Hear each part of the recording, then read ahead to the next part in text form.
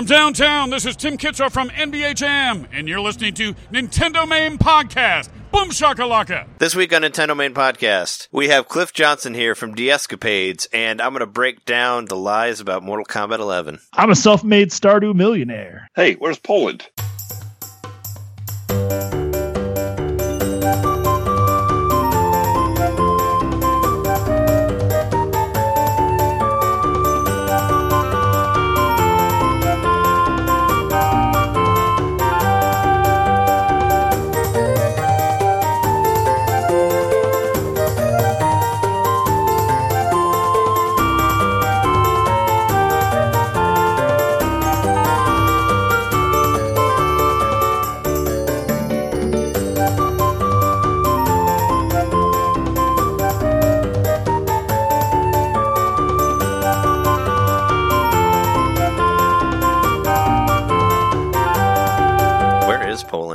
Welcome to Nintendo Main Podcast. This is episode 169. What? Woo! You owe me 100. And we are here to bring you the news from fans like yourself. We are your hosts. I'm Trey Screen Door Effect Johnson. I'm Jeremy Truffle Hoarder Mikowski. I'm Johnny Coconuts. And this week we have a special guest. We have Cliff Johnson of DS-Capades. What's up, man? Not much. Excited. Welcome.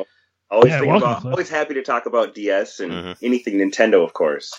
Yeah, we're looking at the video of your collection right here. You got a lot of stuff here. Like I'm seeing a Super Nintendo, DS stuff, pretty much like a wallpaper of like a bookshelf in the background. Looks like floor to ceiling.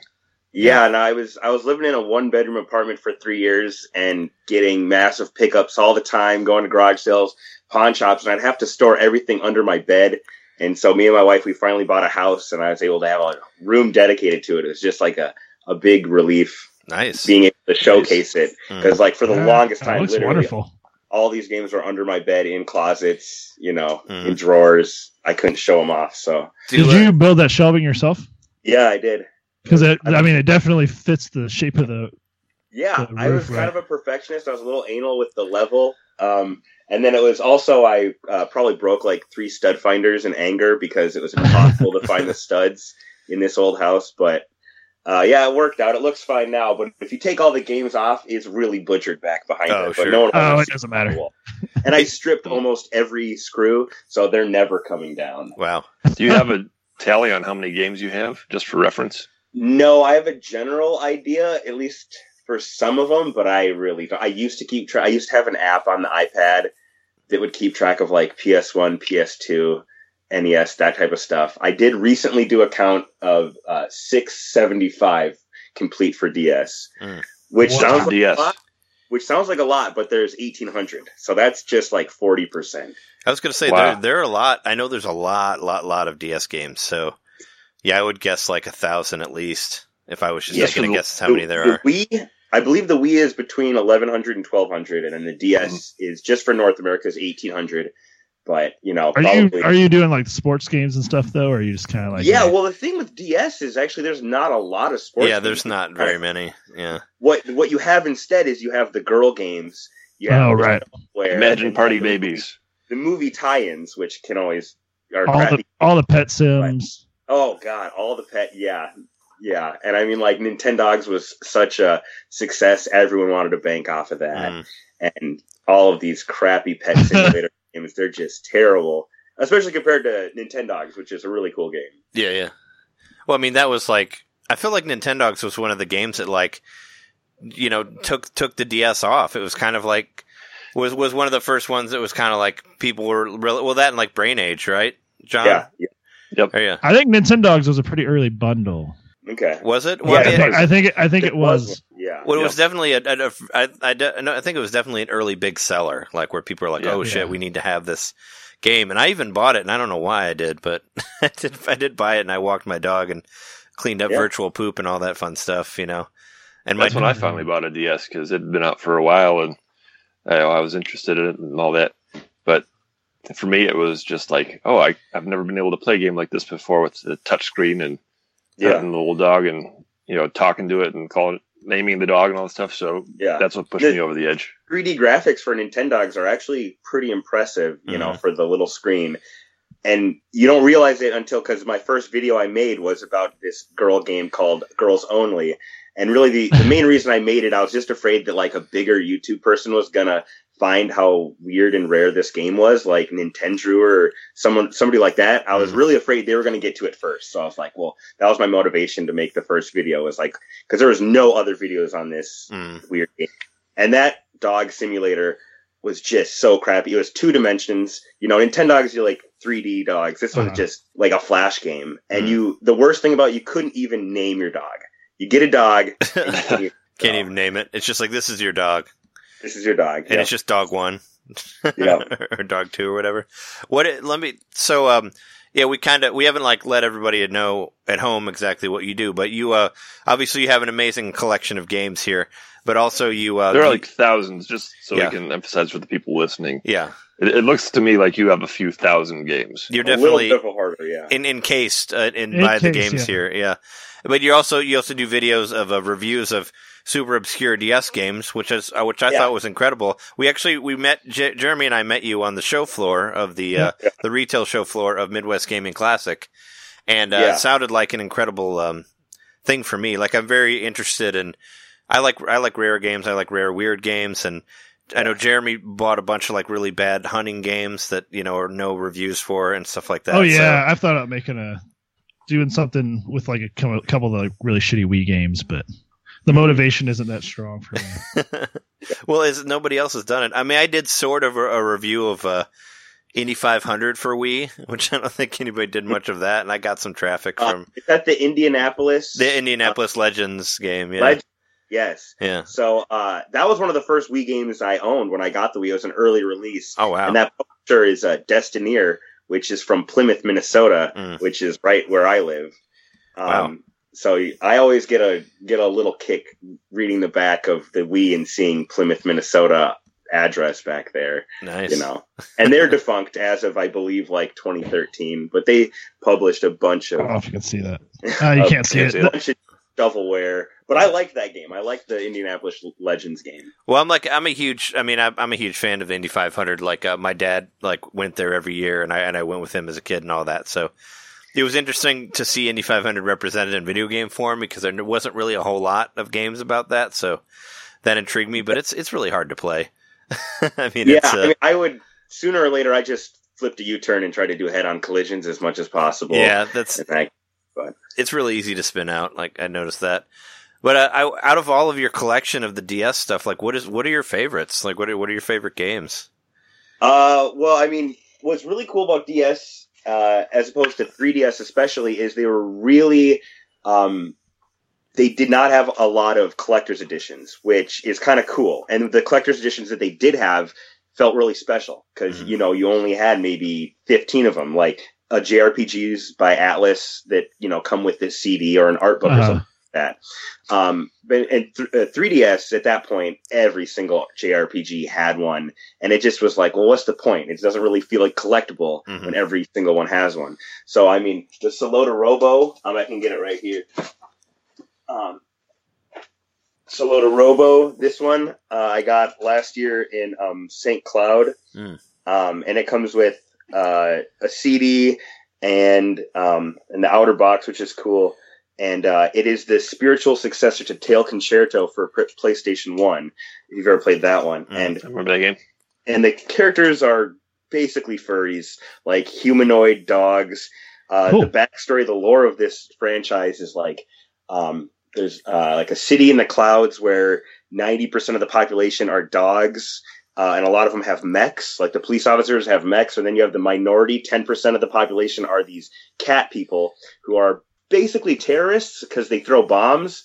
So you have the mech dog police officers trying to keep this minority terrorist cat organization in check. It's kind of, but it's very lighthearted. And even in the manual, it has kind of like the Tail Concerto manual has a little bit of the backstory about, I don't know, it's kind of just like I don't know if they were trying to equate it to human culture or what, but it's pretty silly. Was that released in America, or is it just?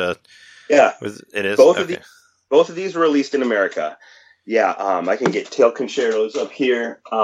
But they're pretty hard to find. Both of these are over $100. Oh wow! They definitely have like a cult following. They're kind of an action adventure, platforming, not very much RPG element to it. But yeah, and then another cool thing about this is I was recently playing the Dot Hack series for PS2, and it's the same developer, the Bandai, and there was. If you've ever played Dot Hack, it's like fake internet. Like you're on the internet on a message board, but you're not really on the internet. And there's a banner ad for Tail Concerto in the first one. And then in the second game, there was a banner ad for Tail Concerto 2, which ended up getting canceled and getting turned into this DS game, Solo to Robo. Oh, okay. Wow. So it was kind of cool to see that fictional banner ad on a fictional. That was like an episodic game, wasn't it? Like there were several of them. Yeah. Dot Hack. They're split into 4. It should have been just one big game, but I think they got greedy and split it up into 4 games. So you had to pay $200 to play the whole thing. And yeah, it was a really cool idea. Basically, Sword Art Online, where you're on an MMO and your friends die in the game, and then they go into a coma in real life. And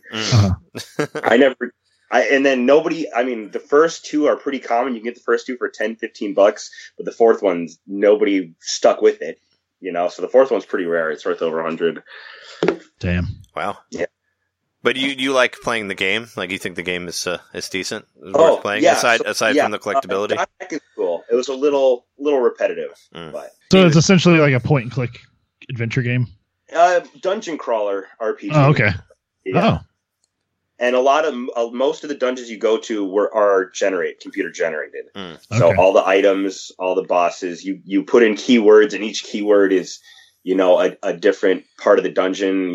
One keyword is like the theme, so like lava or water. Another one is like the enemies. Another one is like the items you get in it. So there's, you put in these different keywords to get a different dungeon. There's literally thousands of dungeons you can get to, but it also is pretty repetitive because nothing's really that unique about them. Sure. That's crazy. Do you go mostly to like garage sales or check online? Man, I'm straight up. I mean, a lot of people are addicted to playing video games. I don't play that many. I'm addicted to just going out in the world and looking for video games. I have pawn shops I got friends at. I'm a pretty social guy, so I go to the pawn shop and make friends with everyone, and then let them know when they get something cool.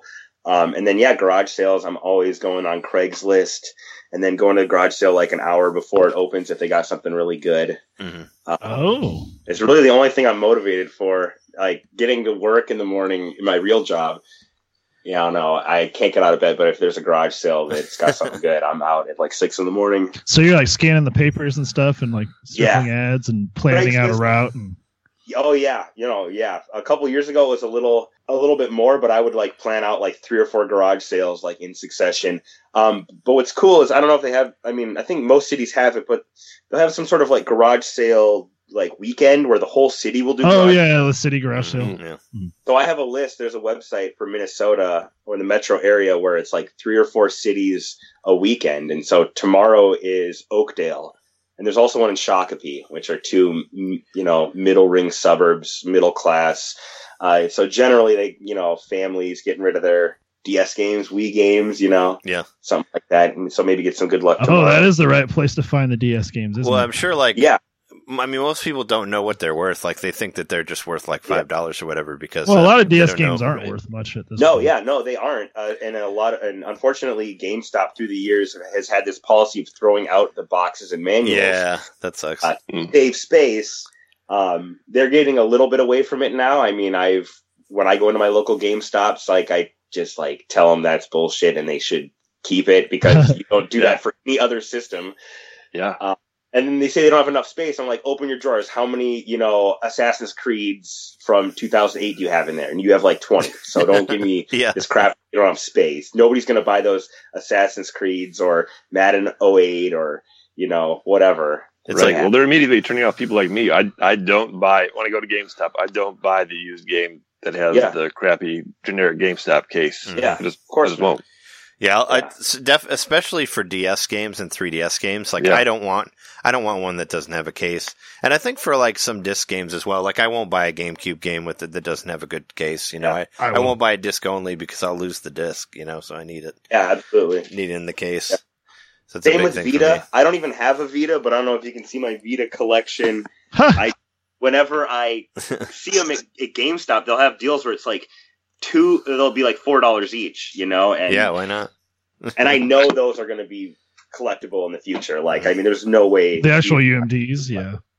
And like, I've been on Twitter, you know, with my YouTube channel, and I have a Twitter to go along with it where I post a couple times a day about DS games. And there's really nobody talking about DS games, which is kind of cool because a lot of people are interested in it. Yeah. But there's so many people talking about Vita. Like, there's this hashtag Vita Island, and you just have people who love the Vita. They'll just live and die for the rest of their lives. Oh, yeah, Vita. yeah.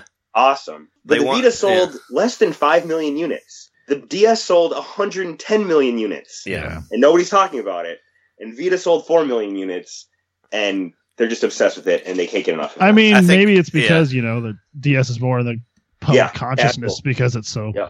So people just kind of take it for granted, like the Wii. Yeah. You know? I think they just want. Well, a lot of people are kind of fanboyish too, where they just want the Vita to have succeeded just because. And when I played the Vita, it is a good system. You know, they just wanted to succeed because it was such a slick handheld and all that. I got into a fight with some guy on a commenting on a Facebook thing because he said that the Vita was better than the Switch because it had more games. This is like when the Switch first came out, and I was like, I was like, dude, the Switch releases like 30 games a week. Like, it's gonna be real quick before. And it's gonna get, you know, it's gonna have way more games than Vita. Like, settle down. He's like, oh, well, they're all indie crap, and I'm like, all right. So you just proved to me that you have no taste in games. So there's indie games on the Vita, isn't there? I don't need to talk to you anymore. Yeah. I'm sure they are, but I'm just like, I've seen that argument play out on social media multiple times. Well, he already. It's just going to be PlayStation versus Nintendo. Yeah. I mean, you know, right? I think a lot of it is people just try to be sometimes punk rock about everything. Yeah. And Vita is I don't know if they still make Vita games or whatnot. I don't think they do. A relatively current system, and it's the one that was, you know, the underdog, the worst selling and all that. So they're the people who are just like, man, the Vita's awesome, and I love the Vita. I'm on Team Vita. Yeah. Just because it's I think failing. the Vita's. I think people are making like. I don't think it's a bad system. I was just bootleg trying to games for it, or what do you recall them? Yeah, you can do a lot of homebrew stuff for it. And I wasn't trying to tell him that it was a bad system. I just wanted to say, like, hey man, the Switch has a lot more games than Vita did. Is all I wanted to say. And he did admit that it had more games. But then he's like, oh, the game's stuck on there. And I'm like, well, whatever. You admitted that there's more games. That's all I need. I'm not going to talk to you about, you know, you hating indies or whatever, because that's a waste of time. I don't know. I haven't heard of very many, like, killer app Vita games. I mean, well, like, what was it? There is, like, good RPGs, of course. I think it was known for that, but... there's a lot of RPGs, dating simulators. Well, Persona 4 Golden is a big one, and Gravity Rush. Right. That game was Gravity really Rush, good too. That's what I was going to say. That was actually the game I played the most on Vita, because Conan had that, and he let me borrow it, and I played through most of Gravity Rush. It was sort of gimmicky with all the like motion control and all that, but it still looked cool for what it is. The house that DS built over there. It's like the walls are built by the games, pretty much. The video game wallpaper is what I like to call it, because I like to have the open space, you know. Yeah. I wanted a couch, or my wife wanted a couch in here to make, you know, playing games more comfortable, but it's like I like having the open space. We have kind of office chairs in here. Mm-hmm. But yeah. Is your wife also a gamer? She's as casual as you can get. She will play Katamari. She'll play Mario Party. Okay. You know, she will play it with when friends are over. But we were just playing one for Switch called Project High Rise, which is like a Sim Tower type game. Oh, okay. So she'll pick random games. As a kid, she played PC games a lot, so we were just watching playthroughs of like Sabrina the Teenage Witch point and click game from like 1997 that she used to play, because I was just thinking about all those like Windows 95, Windows 98 games that I used to play, and just give me such a nostalgia rush, because I've not thought about them because they're not on consoles. It's not like I'm gonna like come across them. You know, it's not like Nintendo or PlayStation where, you know, you see it, people talk about it. Yeah, right. Yeah. You'd also be hard pressed to get any of those games to run on anything now. Yeah. True. Do you have like a Holy Grail DS game that you're looking for that you haven't found, or it's like too expensive? Yes, I do have a Holy Grail, and I got to touch it and play it and offer a guy $1,000 for it at MGC this year. Ooh. That is the Nintendo, Zelda Twilight Princess preview trailer cartridge. That I heard about that. Given out at E3 2005 to media. Wow. And Buzzy from Cincinnati, I forget what he's got a big YouTube channel, him and his buddies. He has one. He has a Nintendo World Championship cartridge too. And I was like, before I knew this, I went up to him. I was like, he was right across from us as a vendor at MGC. And I was like, do you have any DS? He's like, all I have is this. And I was like, oh my God. And like, I just started like shaking. I'd never seen it before. And he's like, I have no idea what it's worth. And I was like, nothing. A pack of crap. Well, I mean, he doesn't know exactly how much it's worth because the last one came up on eBay 2 years ago, and it sold for $700. So I offered him $1,000 at the end of the weekend for it. And he's like, no, I'm not going to get rid of it. And which is fine. I wouldn't get rid of it either. Once he heard the $1,000 offer, he's like, well, maybe this is not worth getting rid of. I mean, but damn, like $1,000 for not even a game, like just a DS. Maybe he'll need the money and he'll change his mind at some point. I don't know. This guy actually bought quite a couple of. He buys sealed games. He bought Sealed Monsters in My Pocket from me for $400, and like that all last year, and nobody was interested in it. He didn't want to trade you anything. Yeah, no, he was paying cash. He paid me cash for a few sealed N64 and NES games. But so, yeah, I mean, these vendors, they had everything, like every big Sega Saturn game. They had Panzer Dragoon Saga for like $800. Yeah, I did trade him. I did trade him Spider-Man for N64 sealed for the Noah's Ark 3D. Super Nintendo game, the first-person shooter that's Wolfenstein. Hell yeah. Sure, yeah. Wow. We talked about that a little bit on an episode a while back. Yeah. Oh, yeah. Bible game episode. Yeah, with Nate from Memory Machine. You guys talk Bible My friend either rented that or like his grandpa got it for him or something like that. But I remember playing that back then, the Noah's Ark game. And now it's worth a lot of money. Go figure. Yeah, $100 at least. It's the only unlicensed cartridge Super Nintendo game. So kind of just a part of history. You can you can buy it now. You can buy like a repro cart for pretty cheap on eBay if you want that. But to get the original, it's really expensive because I've looked into it. But yeah, if you just want to play a cartridge of it, you can get it where somebody just put a ROM on it, and buy it that way. But you have to get the original weird looking one because I think it has like a slot on the side or whatever. It's you have to trick your Super Nintendo into thinking it's real games. You got to put a real game on top of it. Yeah. And what's funny about that game is I researched it after I bought it. The guy who owned Wisdom Tree, all the Bible games, he bought the game Hellraiser for Super Nintendo based off the movie Hellraiser, which was an exact clone of Wolfenstein and Doom, and then decided I'll just put Noah's Ark on top of it. Wow. So it was originally developed to be Hellraiser, and then turned into Noah's Ark. So he thought he was doing like an extra bit of good by eliminating Hellraiser? I don't know. Yeah.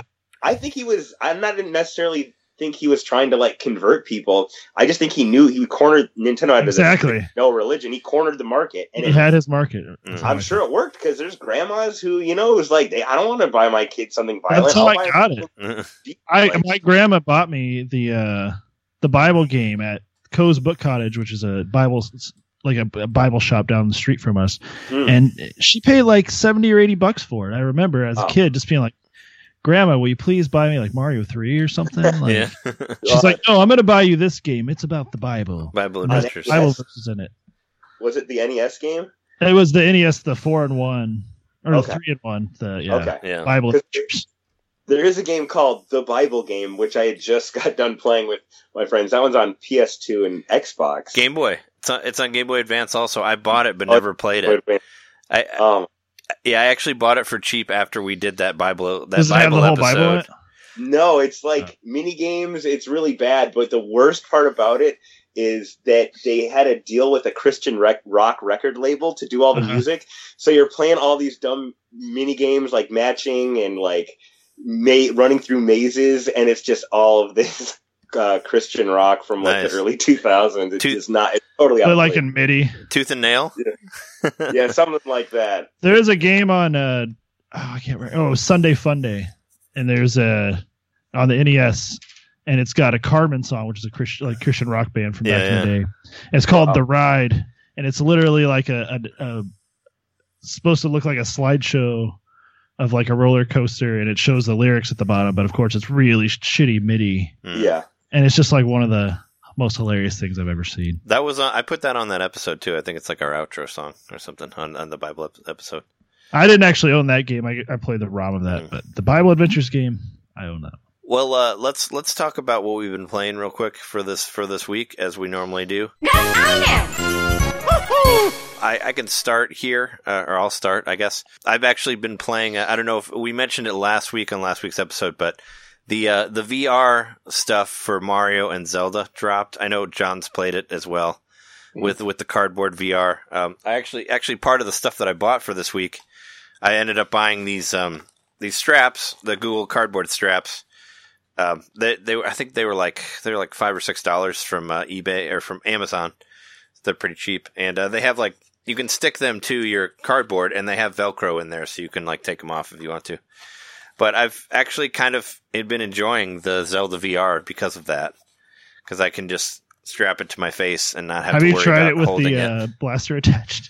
No, I have not. I've not used the blaster with it at all. Well, I mean, you mean like strap it to my head and have it hold the whole blaster? That would pull, That's what I'm saying. that would rip my face off, Mortal Kombat style. I just was hoping you would at least try it. No, I haven't tried that yet. But no, I mean, it's I don't know. I didn't play it the way that it's intended by like holding it to your face and playing it like that, which seems like awful. But first time I tried it was that Thursday, like after I'd been out drinking at the event, at like the Smash Bros. Event last week. So I was kind of hungover, so it didn't really help me that much trying to play Zelda in VR through the Labo thing. So I got kind of sick doing it at first, but I tried it again Friday when I wasn't hungover. And once I figured out that you can turn off the motion control, it actually got a lot easier for me, because if you have the motion control on, whenever you move your face, the sensor inside of the screen of the Switch moves the camera. Yep. So like you're basically moving that camera and the camera on the stick as well.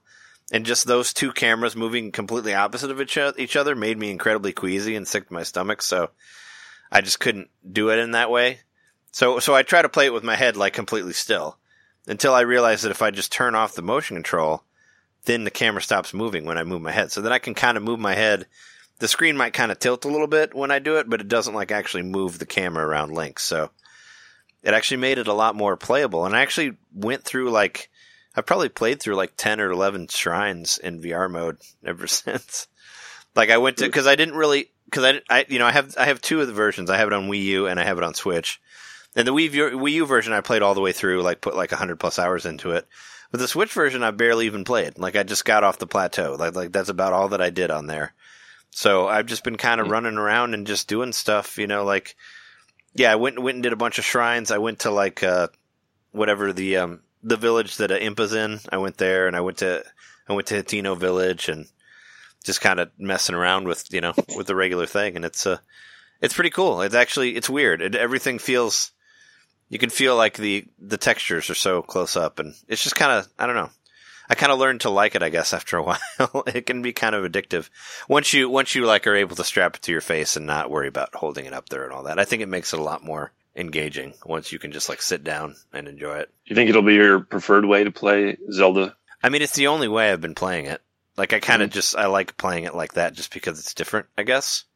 And I think that the update that came with it made it a lot more stable, because I've killed a lot of those big giant those big giant enemy guys, and it hasn't gotten all like jerky like the frame rate like it normally does, So the Minotaur guys, I forget what the Minotaur Lionels. Yeah, oh no, I didn't. Lionel Richie. No, I didn't fight a Lionel. I'm not that far. No, I'm talking about the what I'm talking about. They're like the big tall guys with the big arms. Like they're like the longer version of Moblins or whatever. It would always like Bokoblins. It would always like. Oh wait, no, those are Moblins. Yeah. The giant ones. They're like the big ones, yeah. And every time you killed one of those, I feel like the frame rate would go weird, but it hasn't done it lately. So. Oh, yeah, that got fixed. That was fixed in a patch. Oh, okay. A long time ago, yeah. Hinox, right? No, that's another boss. It's Moblins. The Moblins are the tall ones, and the Bokoblins are the small ones. Oh, okay. Because the Hinox that's another one of the like stone bosses. I think I fought one of those as well in VR. But I think it's totally worth doing. Just order some cheap ass straps. Like I saw somebody had made one out of like cheap straps that he found from Walmart, like on the NVC group, and I was like, well, shit. Which ones did you get? I'm looking at them on Amazon right now. I got the Google Cardboard straps on Amazon. They're just 3 straps with stickers on them. Like you can just stick them to the 3-strap one. That's what I'm asking, because they've got 2-strap and 3-strap versions. Man, I want to know what the conversation in Nintendo was like when, like, they were testing it out and there was no straps. I mean, didn't they think people would want the straps? I don't get it. That's the one, Jeremy. It's really, and also, of course, while you're playing Breath of the Wild in VR, it reminds you about every 2 minutes that you need to take it off and have a break. That's in there now because Nintendo is very. Probably it. That's probably the reason. It's very weird about that. Yeah, have you strapped in and remind you to take a break. Yeah, I guess that makes sense. But I feel like the experience is so much better if you strap it to your head, though. I just don't understand why they didn't do that. Yeah, you don't see Link running around with his hands up near his face, you know. Yeah, I think what they wanted. I think all they wanted you to do is just like put it on and look at some of the, like, you know, like go on top of a mountain and then like put the VR on and be like, oh look, I can look out in the distance. That looks really cool. And my fiance Jess, she actually put it on and looked a little bit with the motion control on, you know, because she couldn't play it because it'd make her too queasy with the motion sickness and all that. But she just did it with just the goggles and just put it on and just kind of looked around the world, and she thought that was pretty cool. She could see. She found a bird nest, like with it, just looked up on top of a tree, you know, she's like, oh, there's some eggs up there. But yeah, no, it's been cool. I don't know. It's kind of like it just kind of revitalized the game for me, I guess, you know? So now I've been. So how do you just turn off the motion controls within the Zelda menu itself? Yeah. Just turn it off in the menu because it won't do it. It's weird because if you're in VR mode, the motion control won't be in the controllers. It'll be in the screen now. So, but you'll still like move the analog sticks to aim. So if you're like getting chased by a guy and you're like trying to move the camera around, but you're also moving your head, it's just really very fucking weird. It's almost like instead of reprogramming the game to have a VR camera, they just assigned the right stick to how you rotate your head. Yeah, but it actually But it weirdly, it like moves a little different than that. It's almost like you're turning your head, but Link isn't turning your head. So you can kind of like look past Link and he'll get like off the screen if you look too far. It's like, it's just, I don't know. It was just so disorienting to me. You're like a floating organism behind him, like watching it. Yeah, that's kind of how it is. And it just it was really strange. It kind of, from playing it in VR, I kind of wish that I would have bought that foot flap thing that you can make from the deluxe kit. You know, where you like where you like push on it's like a pedal, you know, and you push it in, the and wind it blows air in your face. I kind of wanted to do that for like floating around in the sky, you know, with the sail and all that. But yeah, no, I recommend if anybody's trying to do it, like turn off the motion control, get a strap. And I took like a regular just waistband strap and just stuck it to my head at first, but that was a little too tight, so I just went for the Google Cardboard one. And like I said, it's really cheap. You can get it for like $5 or $6. And I actually just ordered it. It works pretty well. So yeah, hopefully they'll come at the same time.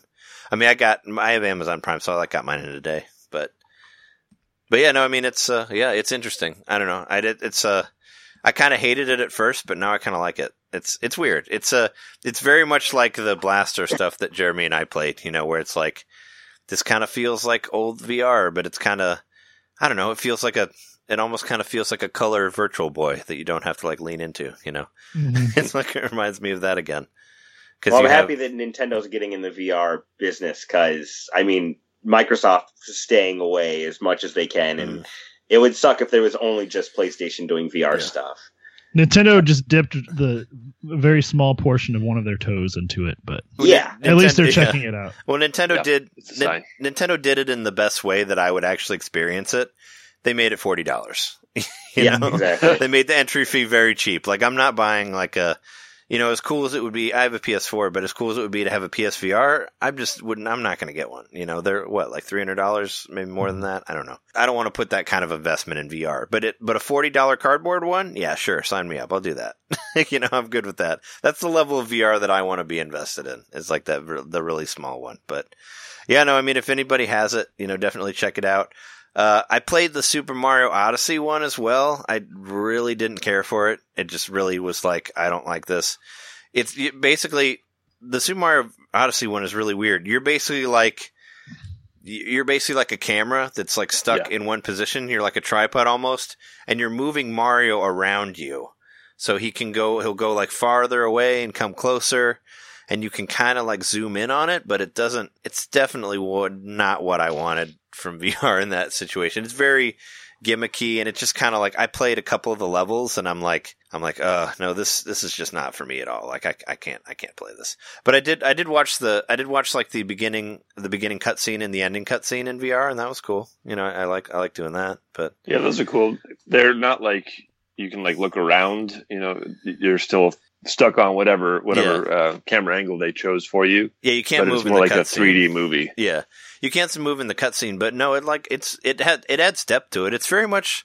Yeah, it's kind of like strapping a 3DS to your face, kind of. You know, like sort of that same technology. You know, where it's like it looks like there's stuff in the background. Right. And you do get enough of the sense that like I wouldn't say it's quite like you're watching like a giant movie theater screen, but it kind of lends that effect, you know, that you're seeing something large and fills your entire vision. Yeah. And that's one thing that I noticed that I liked about the headset, is that the lenses are very big. And so there's like, as opposed to other VR headsets where sometimes the lenses themselves are a little small, you can see the peripheral of the headset. Oh, okay. The lenses are really large, and so you do feel like it's fully wrapping around you almost. Oh. Yeah, you can see the sides of this one too if you really look for it. But just a little bit. If you look out of the corner of your eye, but if you're looking straight on, you don't really notice too much.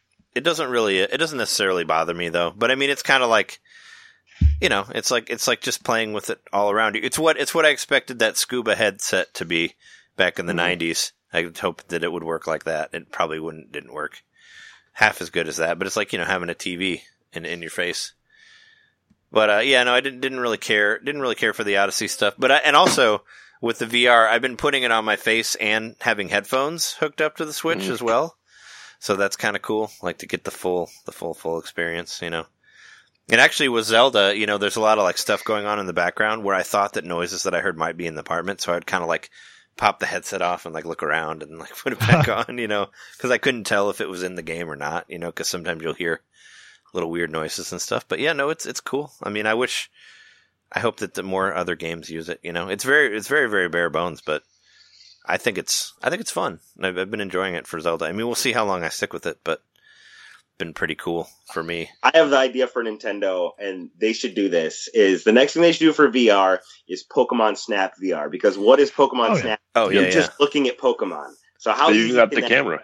Well, there's in the full set that John got, there is a camera labo in there, and like most people have been like, hey, why is this not Snap? Because you're taking pictures of animals, but not Pokemon. Like there's like an underwater thing where you take pictures of sharks and stuff, but it's like here you go, Snap right here. You could totally do it. I mean, my guess is that some of those demos in the VR set is that. With that, I think they're little previews for games that are probably in development. Like they knew what they were doing when they made a camera and had you take pictures of little animals. Yeah, they knew people were going to go wild and say, "Oh, Pokemon." I'm sure they're making one. Yeah. Well, it could. I mean, for all we know, it could be a mode in Sword and Shield. Like there might be because there is kind of a Pokemon Snap that mode in Sun and Moon. Like you can't actually take pictures of Pokemon in Sun and Moon. So, and they get rated and all that stuff. So, I mean. I wouldn't be surprised if it ends up there, and they might put a little bit of a VR thing in there, like say, hey, you want to put your headset on? You can for this part, and like maybe we'll do some 3D for this. Like it's, I mean, just like how they kind of threw all the stuff on there with Zelda and Mario, just like it was a free update. It's just like here, if you have the Labo, you can use it with this if you want. Even though it does, like I said, the Zelda one does get kind of irritating. I wish you could turn off the thing that keeps telling you to stop playing, because that's kind of like, it's counterintuitive, where it's just kind of like, no, play. It's like, no, they did the same thing on the Virtual Boy. Yeah. Oh, yeah, but you could turn that off at least. Like, it had the auto pause on the Virtual Boy where you're supposed to take it off your face, but you could completely turn it off and just play it for hours without it happening. I remember doing that, and I felt really weird afterwards. Everything felt like I didn't feel like I belonged to the world anymore. I was too much in Virtual Boy world. What were you playing? Galactic Pinball? Yeah, that's the game I played the most. Well, it was your Virtual Boy that I was playing, Jeremy, because that was like the first time I ever played one. I think that's before I got Wario Land. Yeah, which of course is the best one. Yeah, I have that one too, but I didn't play through it all the way, unfortunately. I was at the final boss and I didn't even know it. I learned that recently in watching one of Jeremy Parrish's videos. Mm. So I never did beat the final boss, but I made it to him. Mm. Well, I just want to talk a little bit more about Mortal Kombat 11 on stuff that I've been playing. So last week it had just been out for a day. I just played a little bit of it. But pretty much right after we got done recording, I dived into the Tower of Time stuff, which is like the online mode. And actually, cool enough, it says that I'm in the top 30% of Mortal Kombat players in the Tower of Time. So I thought that was pretty cool. Apparently, they think that I'm cool or something. I don't know. I seem to be doing all right. But I don't know if that's just the Switch owners or if that's just everybody. But yeah, I've been like kind of just going through the different towers to try to unlock different stuff and that type of thing. And I figured out what the whole, it actually took me a minute to figure it out. So like we talked before, there's been this whole backlash about like microtransactions and all that in here. Basically, this is what's weird about it, what doesn't make sense to me. So you unlock, as you go through the game, you unlock 3 different types of money, pretty much in-game money. Actually 4. You unlock, regular Mortal Kombat coins. You unlock spirit pieces or was it soul pieces? And you unlock hearts. And you also unlock time stones, as they're called. Now, time stones you can use to buy stuff in the game in an in-game store, which actually took me maybe a week to find. Time stones are the things that you can pay for to get extra ones of, but not the coins and the hearts and the soul pieces and all that. The coins in the heart and the soul pieces are what you use to go into the crypt to unlock stuff through the crypt. So, and the stuff that you can buy with the time stones, that's completely random. And there's only like maybe 3 or 4 of them available at once. So it's like... Gotcha. Yeah, it's weird. Because like I've actually unlocked a lot of stuff through the crypt just by playing the regular game. But if somebody didn't want to do that, I guess, and wanted to get a particular thing, then maybe they'd throw a fit about it. I'm just saying, because maybe they would see that item they wanted was available only for that day, and they have to have it. Yeah, because I didn't even like know what time stones did until I got to the in-store app. You know, it's like, or to the in-game store, and even then, I didn't really care about the stuff that was available. And I don't have enough time stones to get it because they give you a small amount of them. But it's like, I just don't, because like, you get a pretty large amount of coins, like beating one of the towers in the character-based towers, which you can play to unlock specific skins for that character. You get like 200,000 coins per tower, like in the Tower of Time. And that's a shit ton of stuff that you can buy because most of the chests in the crypt are like 2,000 to 20,000 a piece to open. So you can unlock a lot of shit for just beating like one tower in the Tower of Time. So it's like, It playing the game regular and not even thinking about the time stones and all that, it just feels like any other Mortal Kombat. Like, they've always had weird crypts where, like, you go through and get a bunch of, like, promotional art for Johnny Cage or whatever. Like, you find, like, the original artwork of him. And then, yeah, you find stuff like that, you know, or, like, random... Or there's fatalities in there where they'll tell you how to do the ones that you don't know how to do already. That's been in all the games before this. But that's what I think is the big thing about it. And Ed Boon actually responded to it because somebody on IGN said that it would take like $4,000, right? Yeah, something like that to unlock everything. And it is really, it's kind of absurd because, well, each character has like about 60 skins per character, and that's just skins. Like there's also other shit that you can get. And I've probably already unlocked about 30 of the skins just from playing the game. And that's not per person, that's total of all of them. So I've probably unlocked like 2 to 3 per character just through the crypt, just through getting the random stuff. So I don't know. I still like the game a lot. I think it's a lot of fun. It's kind of buggy, but they actually released a graphical update to it to make it look better on the Switch. So I think it looks better now than it did when it originally launched. But also Ed Boon is actually giving an update to give some people some extra time stones or some shit like that. So there's like a package coming, or like a, whatever you want to call it, ambassador program type thing for Mortal Kombat people who have it. So they are getting some extra shit to unlock stuff with. So they're getting another patch for that. But there are a couple things that I found on the negative side of the Switch version when I was out. So when I went out with it, so I went to the Smash Brothers thing and I played it handheld. And what really sucks is if you put the Switch to sleep at any moment, it automatically resets whatever you're doing on the game. So because for some reason Mortal Kombat 11 has to be online at all times. So if you're online and then you put your Switch to sleep, it loses that internet signal. So when you come back, no matter what you're doing, it's so dumb. If you're like doing just a regular classic arcade mode, it'll just knock you out and you'll be back at the main menu. That's a major awful thing. Even if you're not competing online. Yeah, if you're not competing at all online, it'll still knock you out and make you start. That's stupid. It's dumb. It's actually a great way to rage quit, I guess, if you just want to get out of there. I actually did that last night when I was playing a Tower of Time, and I was at the end fighting Sonya, and she had this crazy blood power where she got her life back whenever she hit me, and I just couldn't beat her. So I was just like, fuck this, I'm going to bed, and I just hit the sleep button because I knew that I couldn't fight her again after that because it threw me back to the main menu. So you can kind of use it in that way. So that's one of the big gripes. Also, if you're not online, like if you don't have a signal, you can only do certain modes. Like obviously you can't do the crypt, you can't do the Towers of Time. You can do the classic arcade, but you don't get anything from it. Like you can't unlock any coins or like soul pieces or anything like that if you're not connected to the internet. So that kind of sucks as well. It's like about all you can do if you're playing on the go with no internet signal is the story mode, which is fun, but yeah, that's my truth about Mortal Kombat 11 there.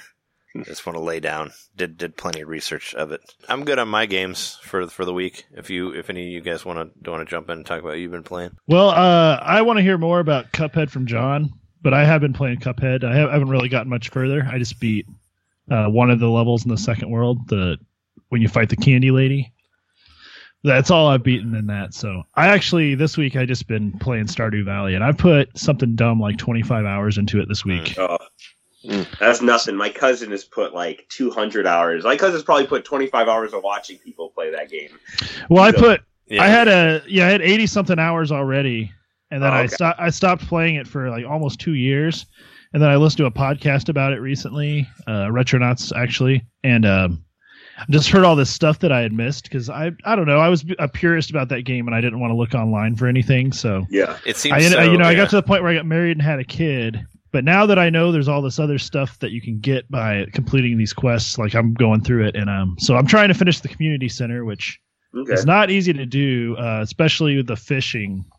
So I've gotten almost everything but the fishing, and now I've got all these fish that I can only catch in certain seasons at certain times of the day, and it kind of sucks that I haven't been paying attention from the beginning to do that. But I guess I just learned my lesson. But yeah. I've been doing that, and then I had a second kid, so now I have 2 kids, and I expanded my farm big time, my animal farm, and now I have like a bunch of pigs, and they get truffles, and then you turn the truffles into truffle oil, and you make a bunch of money. So I've started doing that. That's why I said I was truffle hoarder. Yeah.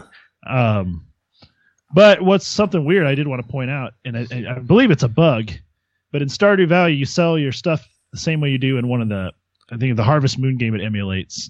You just have like a crate. Yeah, you put all your stuff in at the end of the day. Yeah. And so if you do that with your truffle oil, you just don't get any money for it. It just disappears. Oh, weird. And I was like, what the hell? Because I put a lot in there. And I wasn't paying attention to the tabulation of the amounts. And then I finally looked and I was like, wait, hold on a second.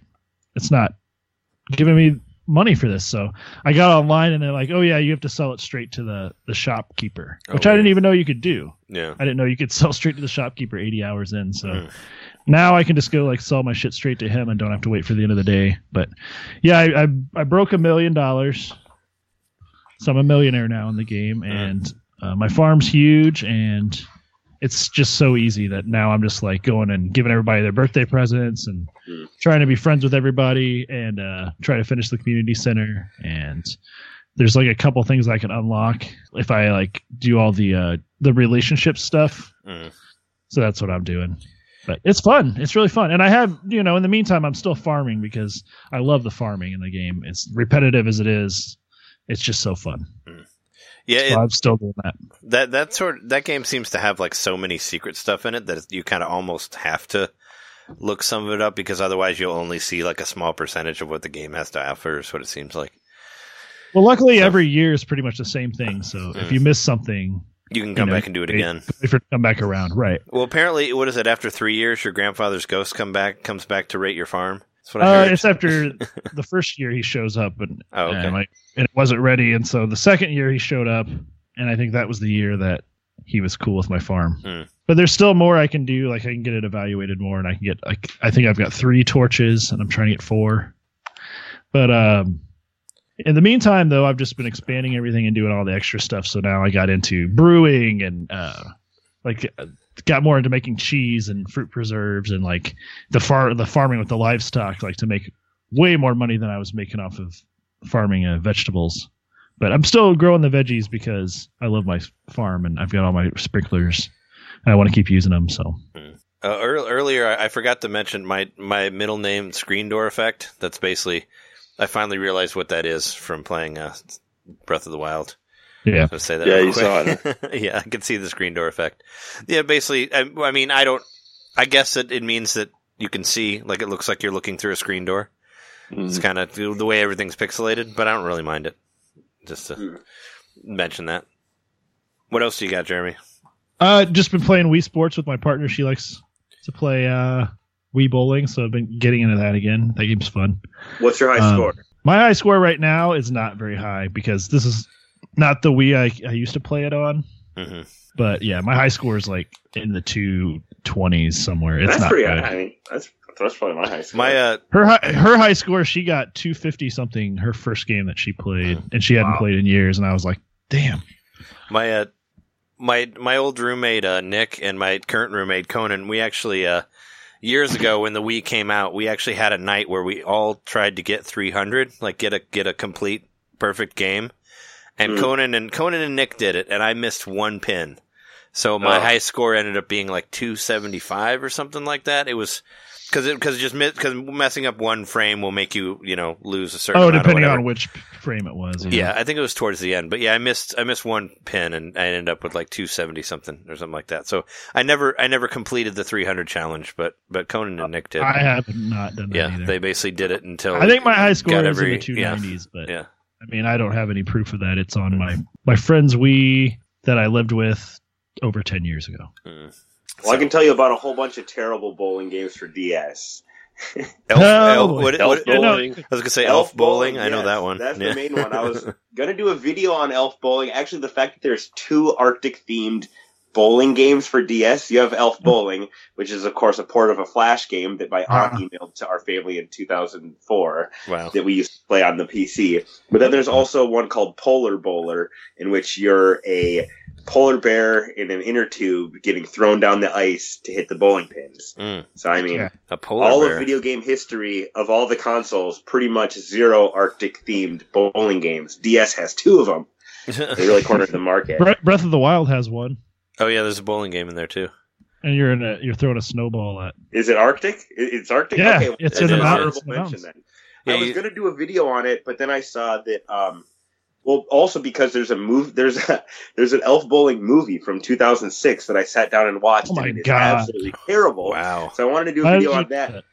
But then I saw that Nostalgia Critic did a review of the movie, and the Game Grumps played the game. So I was like, I want the game to be so obscure when you search it, my video is the first thing that comes up. Oh, yeah, no, that's definitely the way to get. That doesn't mean you shouldn't still make your own. I mean, I guess if that's your criteria, maybe later, maybe at some point later. But if it's a pet project that you just want to do, like don't. I do love Elf Bowling because it's just. So I just remember playing that in the early 2000s. I'm sure your take will be completely different, and yeah, possibly not at all influenced by their take. If you have also, there's really not much to say about the game. I mean, you just bowl. I mean, it's your elf on the shelf and you're bowling. Yeah, it's just like you. The elves are the pins.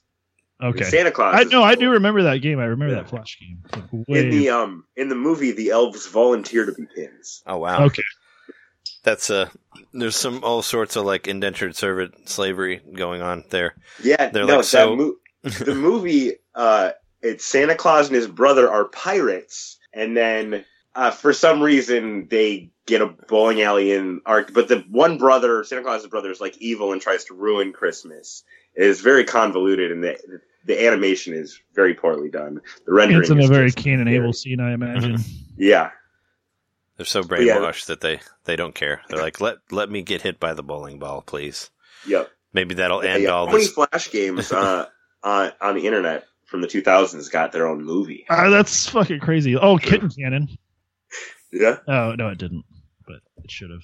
Emo the movie should have had. That game would not fly. Emo the game should have had a movie. There'd be a lot of licenses the Emo in game. There. Holy shit, I forgot about that game. Well, there'd been a lot of licenses in there. It would have been hard to put out. The Emo game. What? You never played the Emo that game was like you were trying to. I think the first game was you were trying to rescue Chris Carrabba from Steven Tyler had him holding him hostage. It was the Get Up Kids. Oh, it was the Get Up Kids. The Get Up Kid. You could actually play as Chris Carrabba. He was one of the playable characters. Connor Oberst was in there, and like. But you were trying to. The guy from Sunny Day Real Estate was like the God figure. Yeah. You had to rescue the Get Up Kids from. Yeah, I think they were kidnapped by Aerosmith or something like that. But yeah, it was like raping or something. It was product of its time where everything had to be like really graphic and offensive. Yeah. So what else? What else you got, Jeremy? That's pretty much it. I did order. I finally ordered the Labo VR kit. I actually ordered it as of us recording, like literally less than an hour ago. So it's going to be a little while before I get it, but I'm happy I was finally able to order it. It showed up on Amazon as like being available soon. So I just got the basic one. I really do hope they follow through with getting the extra stuff separately later, because I would like to try out the elephant face at some point. But yeah, you should be able to buy them for like $10 each or something like that. Because especially if they ended up doing the Pokemon Snap like we were talking about, I would definitely. This is the only thing I care about. Really. I definitely want that camera. Well, I would too if that were a thing. Yeah. But so yeah. There we go. I got that. I did want to mention, just because I thought of it, because we have a DS person on the show, I wanted to mention my DS costume that I made, and I wish I can't find a picture of it right now. I was going to throw it in the I have it in the window here, but how do you throw it in? Hold on, I can do it.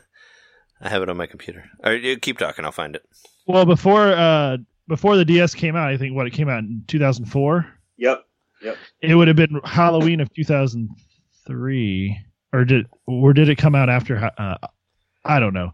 Whatever. It was before it came out, but I made a DS costume, and I was so excited about the DS coming out, and especially the touch screen and everything. It just looks so compelling. So I made like a cardboard DS costume. And, Trey had he had a Halloween party at his house in Chicago, so I came up to visit, and I made the costume there, and I actually I threw it together in a couple hours. I'm pretty impressed with how fast I threw it together.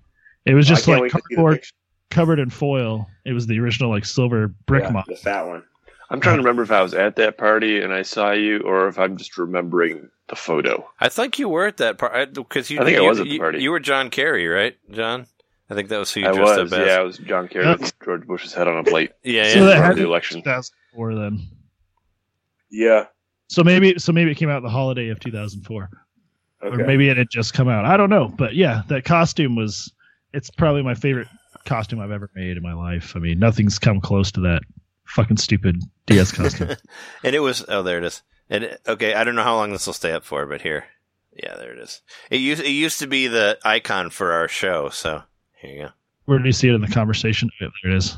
Did it show up there? Oh yeah. That is actually better than I thought it was going to be. It's just so ridiculous because Jeremy can't really do anything other than be the DS because his hands are the touch screen, so you can't really drink or anything. You just have to be the DS. I had to use my hands to hold the bottom part, stable. And I come inside of that cardboard part at the top. But that is like the proper, I mean, it's a little jankety looking, but that's the proper dimension of the screen versus the top part, which is scale. Not very big. Yeah, definitely the scale. And it says, you can't see it with the Nintendo main written over it, but it says touch me. Because that was that whole semi-risque ad campaign they had. Oh yeah. Sending out the mannequin hands. Yep. Yeah, I was gonna mention your mannequin hand behind you, Trey. I've seen that on eBay. Because once a week I'll go on eBay and search Nintendo DS promotion, promo type stuff, and that comes on, and I'm like, how am I going to display that? Like, what kind of prices is it going for? Because is it worth anything? I know Jeremy and we have one. Sean might have one too. I've got one too. No, I don't know. Probably $30 or $40. There's nothing on it that identifies it. It's just a hand. It's so weird. It's like it's probably the most bizarre Nintendo thing I think I have, just because it's not. It doesn't say anything. If you don't know what it is, how could you prove that it's a Nintendo thing? It's like, well, no, it really is. They send them to people for free. Could have just gone on to JCPenney's with a hacksaw and just stole one of their hands. Yeah, it's a pretty clean cut. Yeah, it's just kind of one of those things that I just love the weirdness of it. I wish I somewhere along the line I lost it, but it's gone forever. But I did get it. They wanted you to make wasn't it? They wanted you to make some sort of ad with it for them. Yeah, they wanted you to basically pick the best ad. Yeah, they wanted to take you to take pictures of yourself touching things and stuff like that with it. It's like, okay, all right, guys, sure. Yeah, the DS was such a. I mean, it's Nintendo being Nintendo, but it ended up being great. I mean, they had to get those casual gamers, because that generation was ignoring casual gamers like nothing else. So they made their money off of it, and some good games, a lot. That's when they learned that they could do the same thing with their next console. Yep. Yeah. Well, with the 3DS, but I think with the Wii. Sure. Well, I mean. Yeah, well, was it the DS was pre-Wii, right? Yeah, no, it was. Yep. Yeah, the DS was almost like their 2 years first before foray into that. Yeah. The Game Boy DS, as you called it, the third pillar, is what they tried to call it. Yeah. So, what do you got, John? I know there's a game that you want to talk about that you talked about earlier. Yeah, I got a couple of games. I played a lot this week, actually. Cuphead.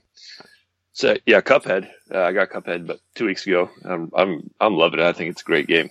So how far are you into it? You got further than I have. Really? Really? Yeah. I've been pretty busy the last couple weeks. I thought because I've seen you on playing it a lot, but I guess. Yeah, I've been on there. I have not gotten into the second world yet, so okay. I have to beat the plane lady. Yeah, that's the last one I beat too on the first world. So I beat the plane lady, and then I've beat one other boss since then. So I'm not that far ahead of you. I've been kind of using it as like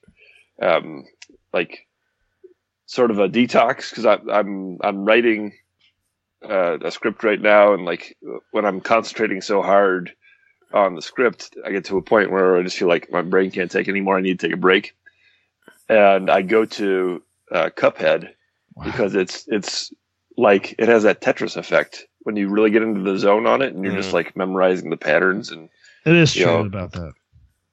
I find that it just demands that I have my full attention on something else. And if I play it for like 10 minutes, then I can come back to writing again with my mind sort of refreshed. Mm-hmm. So it's been useful to me in that way. Wow. It's so weird because I take a break from Cuphead and play something else. But you use Cuphead as your break. Yeah. I still haven't I still haven't played Cuphead. That's why you didn't see me on there a lot, is because I'll use it sporadically. I just know you're really good at good at those kind of like side-scrolling Twitch-based games. So I kind of thought you would be like, oh yeah, much fun. I can't wait till I'm done with the script so I can just dive in fully on Cuphead. Are you adapting something, or are you writing an original script? I am. Yeah, I'm adapting something, and so that's been a new process for me because I've not done that yet. So I had to figure out how to do that, and I've got a handle on it now. And next week I'll be free to play. Wow. Cuphead. Yes. Ready quick. So yeah. Besides Cuphead, I got the Labo VR. We talked about that a little bit. I'll give a little bit more of my impressions on it. I won't talk too much about it. I only played it for like maybe 2 hours the other night. I kind of did a whirlwind tour through the Labo VR mini games, and I checked out Mario for about 10 minutes and Zelda for only about 5 minutes. I had a bad experience with Zelda. The first experience is bad, man. Like I said, you got to try it again. Like it was real bad for me too, but I came back to it just because I wanted to give it a non-hungover try. But you probably weren't hungover. That was my excuse for it. But yeah. Yeah. I'll take another look at it. I said it at first, oh, never again. I don't need to try that again. But once you said it about turning off the motion controls, I think I'll give it another shot and see how I like it. And then for the Mario, I thought, that's it's novel. I might pop in and try to do all the different challenges, but I doubt I'll give it more than another hour, maybe hour and a half or something. I think I could just tool around with it for a little bit, and that'll be that. All the mini games on the actual VR cartridge, I'm really enjoying what I've played so far. I liked running around with the little robot man and having him jump up on the platforms. And first thing I did was I had him jump up.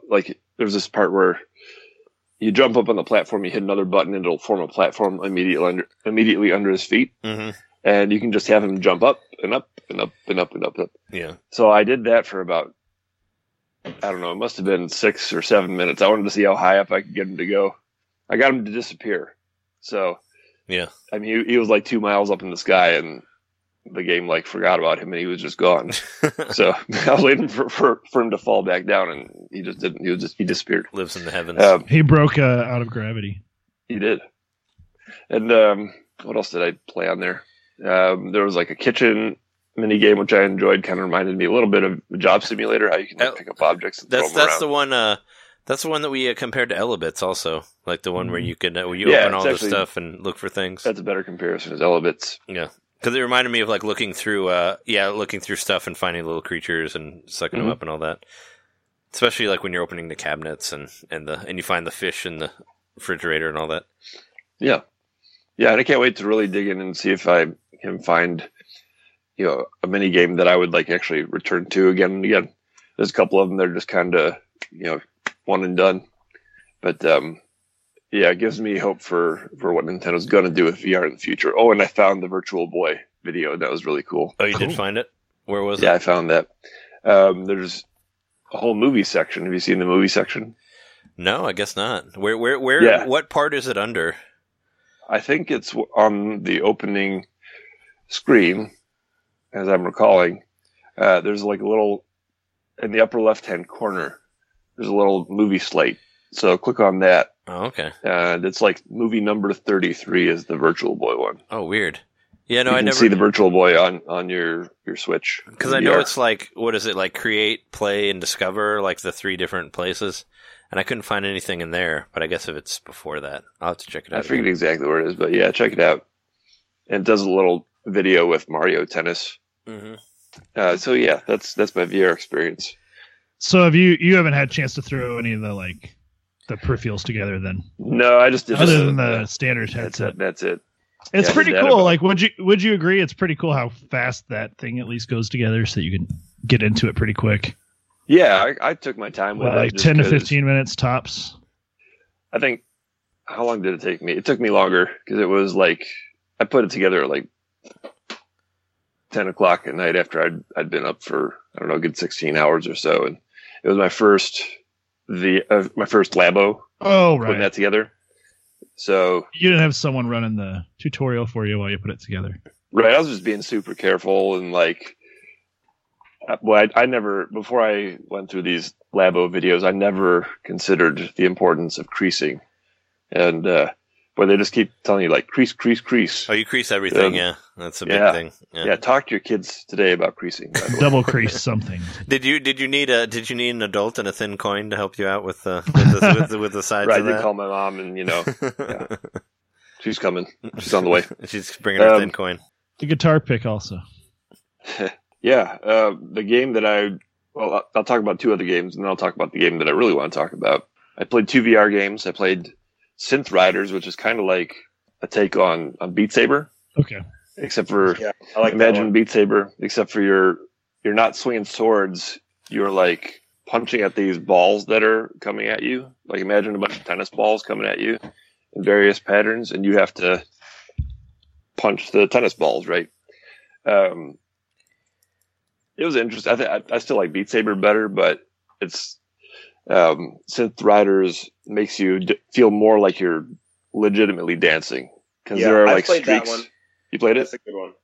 Yeah, it's pretty good. It's a different take, definitely in the same vein. Yeah. It makes you do like these fluid arm movements and everything, it was pretty cool. And then Vacation Simulator, I got to try that, the sequel to Job Simulator. Oh, okay. Do you like just sit down on the beach and stare at the sun, or like what do you do in a Vacation Simulator, or do you get to like pretend to drink beers or something and hang out at a pool? It's really cool. It's like they took the concept of Job Simulator, and now you can definitely see they've got the Google budget behind them, because the developer was purchased by Google in the meantime. Oh, okay. It's bigger. It's just bigger. Is this an Oculus game? I played it on. It's on both. I played it on Vive, but you can actually move around. Like there's a whole kind of like a little world. Versus Job Simulator, you were restricted to whatever, basically like cubicle or garage or whatever it was that you were at. But you can like point over there and move over there and all that stuff. Yeah, it's like Job Simulator, but bigger. So I enjoyed it, of course. And then the one that I really want to talk about is maybe one that didn't get a lot of fanfare as far as like a build-up or anything. But as soon as I saw it, I mentioned it on the show. I was like, that's a game I got to get. And so I got it. It's Super Blood Hockey. Okay. And what Super Blood Hockey is NES ice hockey, like on steroids and cracked out and super bloody. So right. If you liked ice hockey for the NES, which I did, I loved that game as a kid. It was one of my favorite NES games. You got to get this game. It's great. Imagine, I played more Blades of Steel, but isn't ice hockey on the? It's on the NES. Wait, is it on the NES? It is. Played it. We all played it online. Remember? That's right. Yeah, we made a video of it. And y'all killed the shit out of me. Yeah. Well, John taught us how to play because he was a big fan of it.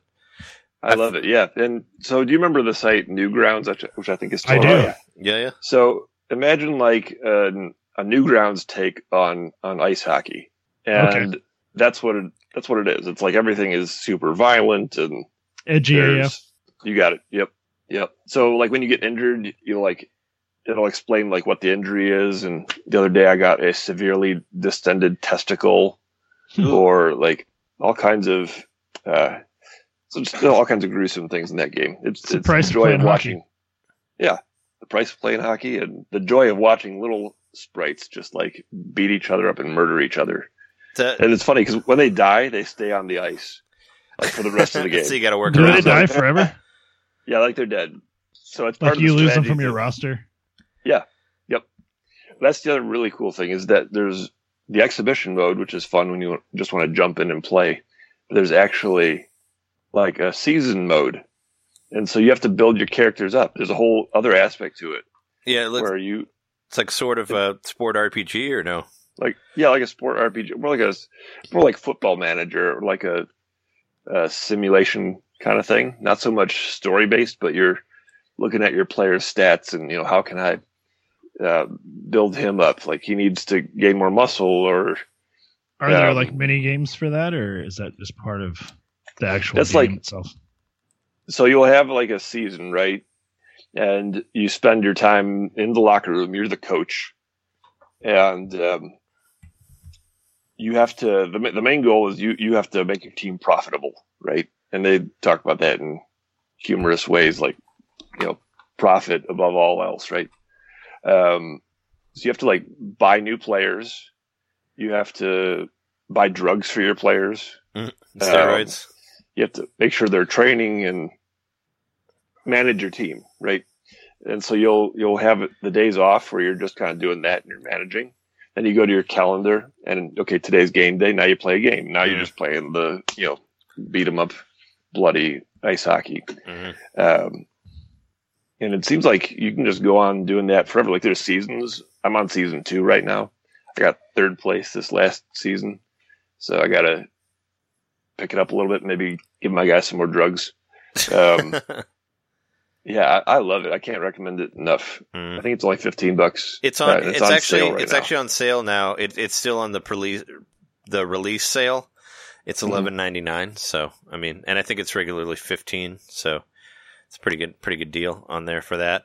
You sent something to the Slack, John, of like a video of the coach killing himself because the team wasn't good enough. It's like it's so dark. It's because my team ran out of money. And so when your team runs out of money, your coach, he locks himself in the room. Like you can't get out. He's in his office and there's like a big door with a skull and crossbones on it. And the only thing you can do is pick up the gun on the floor and blow your brains out. Oh my God. Yeah. Wow. It goes super dark. And then it cuts to the back alley with your body in the dumpster covered in flies, and it says game over. Wow. Brutal. Just throwing it right at you there. Yeah, I love this game. The only thing that's kind of got me down about it is that there's no online, which I got to think that, maybe that's coming. I don't know. Maybe they'll patch it. It seems like a game that's just made for pick up and play online. And hopefully you guys, all you listeners out there, buy Super Blood Hockey and make it worthwhile for them to do the online mode. Yeah, it's interesting that you can do it like for, what's the price? Original NES. I think it's $12 right now. It's $11.99 right now. I looked at it. I'm looking at the eShop right now. But that's a sale, but I don't know how long. I mean, it's like, they basically have release sales, where it'll go for, here, let's check right now. Right. It's it'll be on sale to the 16th of May, so that's a long time. It's going to be on sale for like the next 2 weeks at least. So pick it up, people. I say get it while it's hot. Oh, and my name was Johnny Coconuts. Yeah. I said that because another aspect I love about the game, all the players have ridiculous names. They're all food based. So like one of my guys was Barnaby Bagels. Barry Sunday was another guy. And it's just one of those charming little things that they thought to put in there just to make you laugh. All the ridiculous name combinations. And, oh, by the way, I think it's developed by it's a small team. It's like one or two guys who made this game. They did a phenomenal job. It's Digerati is the company. So, well, I mean, that's probably whoever produced it, but there is a bunch of other stuff on there by them on the eShop. But yeah, no, it sounds cool and it's super cheap right now. So, and yeah, it's on sale for the next 2 weeks. So, I might end up getting it in the next 2 weeks. We'll see. My money's kind of tight right now, but what is the bug that you found, John, in there?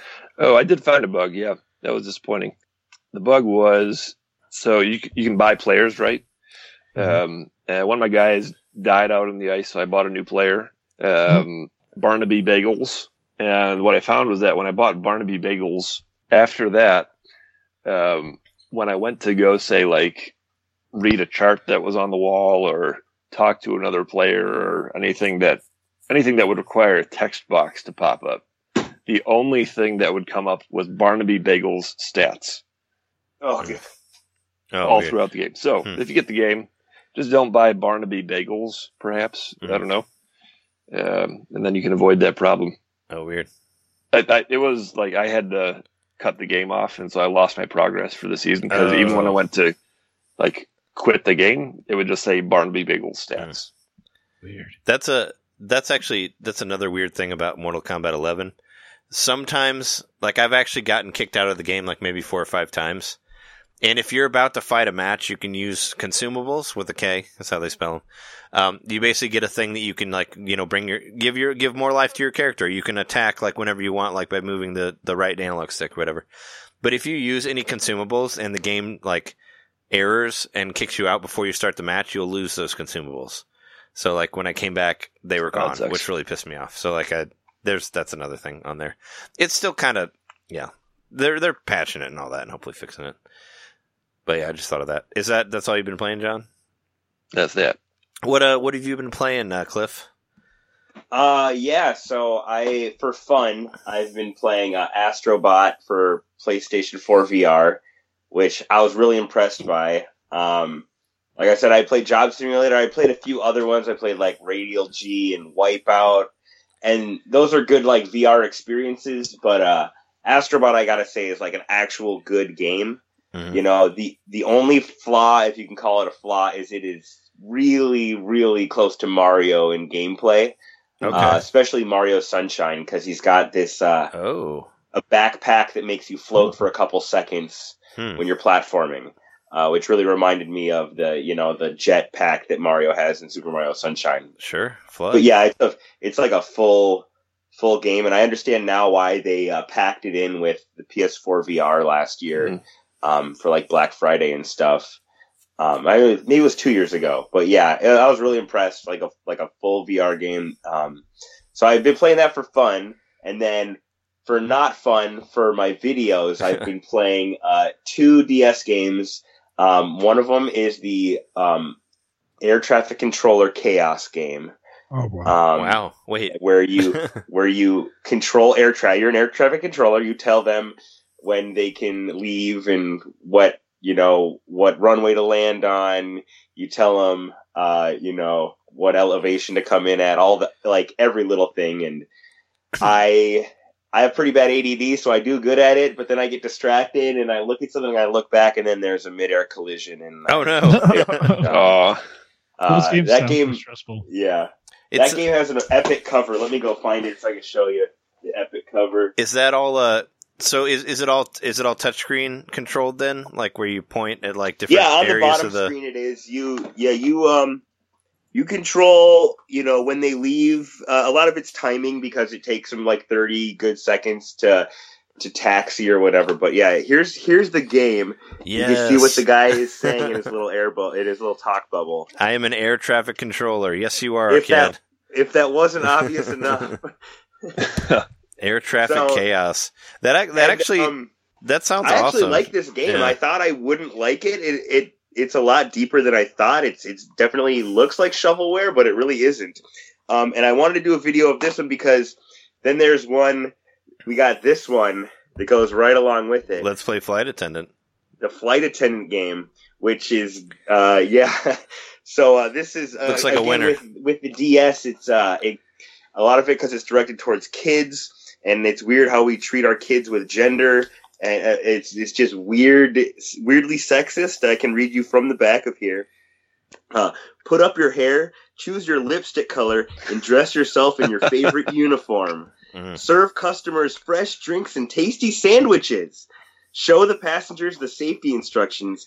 Succeed and earn stats to become the best flight attendant. Oh, man. And then in Let's Play Flight Attendant, you can have the chance to serve a famous person in first class. It could be a millionaire or a movie star.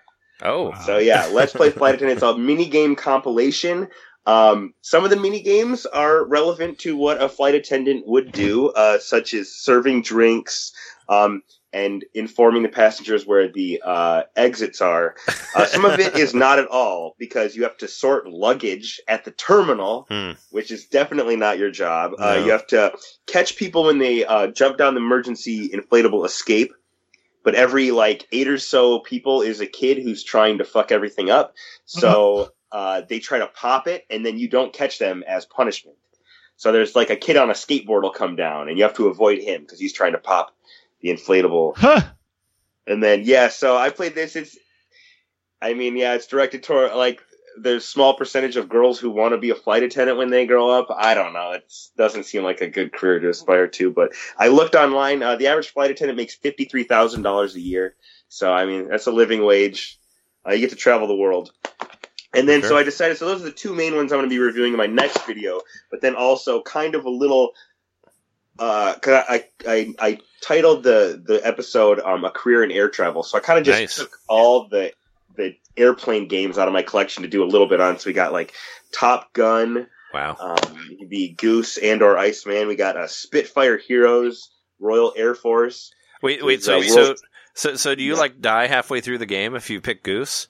How does that work? No. But I wanted to make. I'm definitely gonna be making some jokes about the movie or something like that. Also.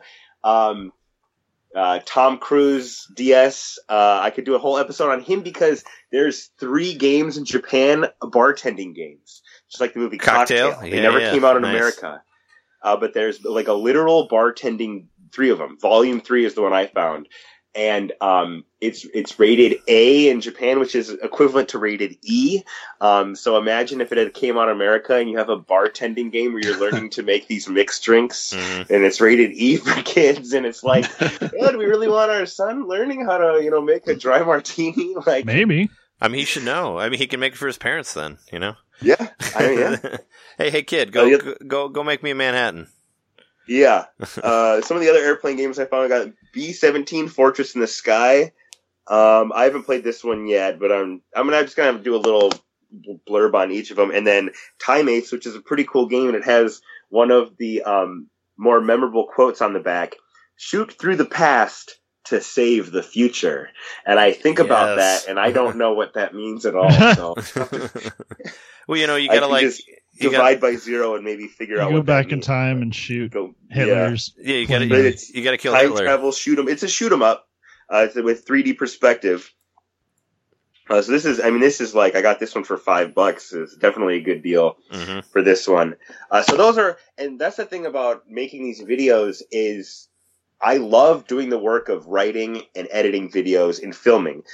It seems so laborious to actually go in and play a game I'm not interested in. It's something that I really have to push myself to do.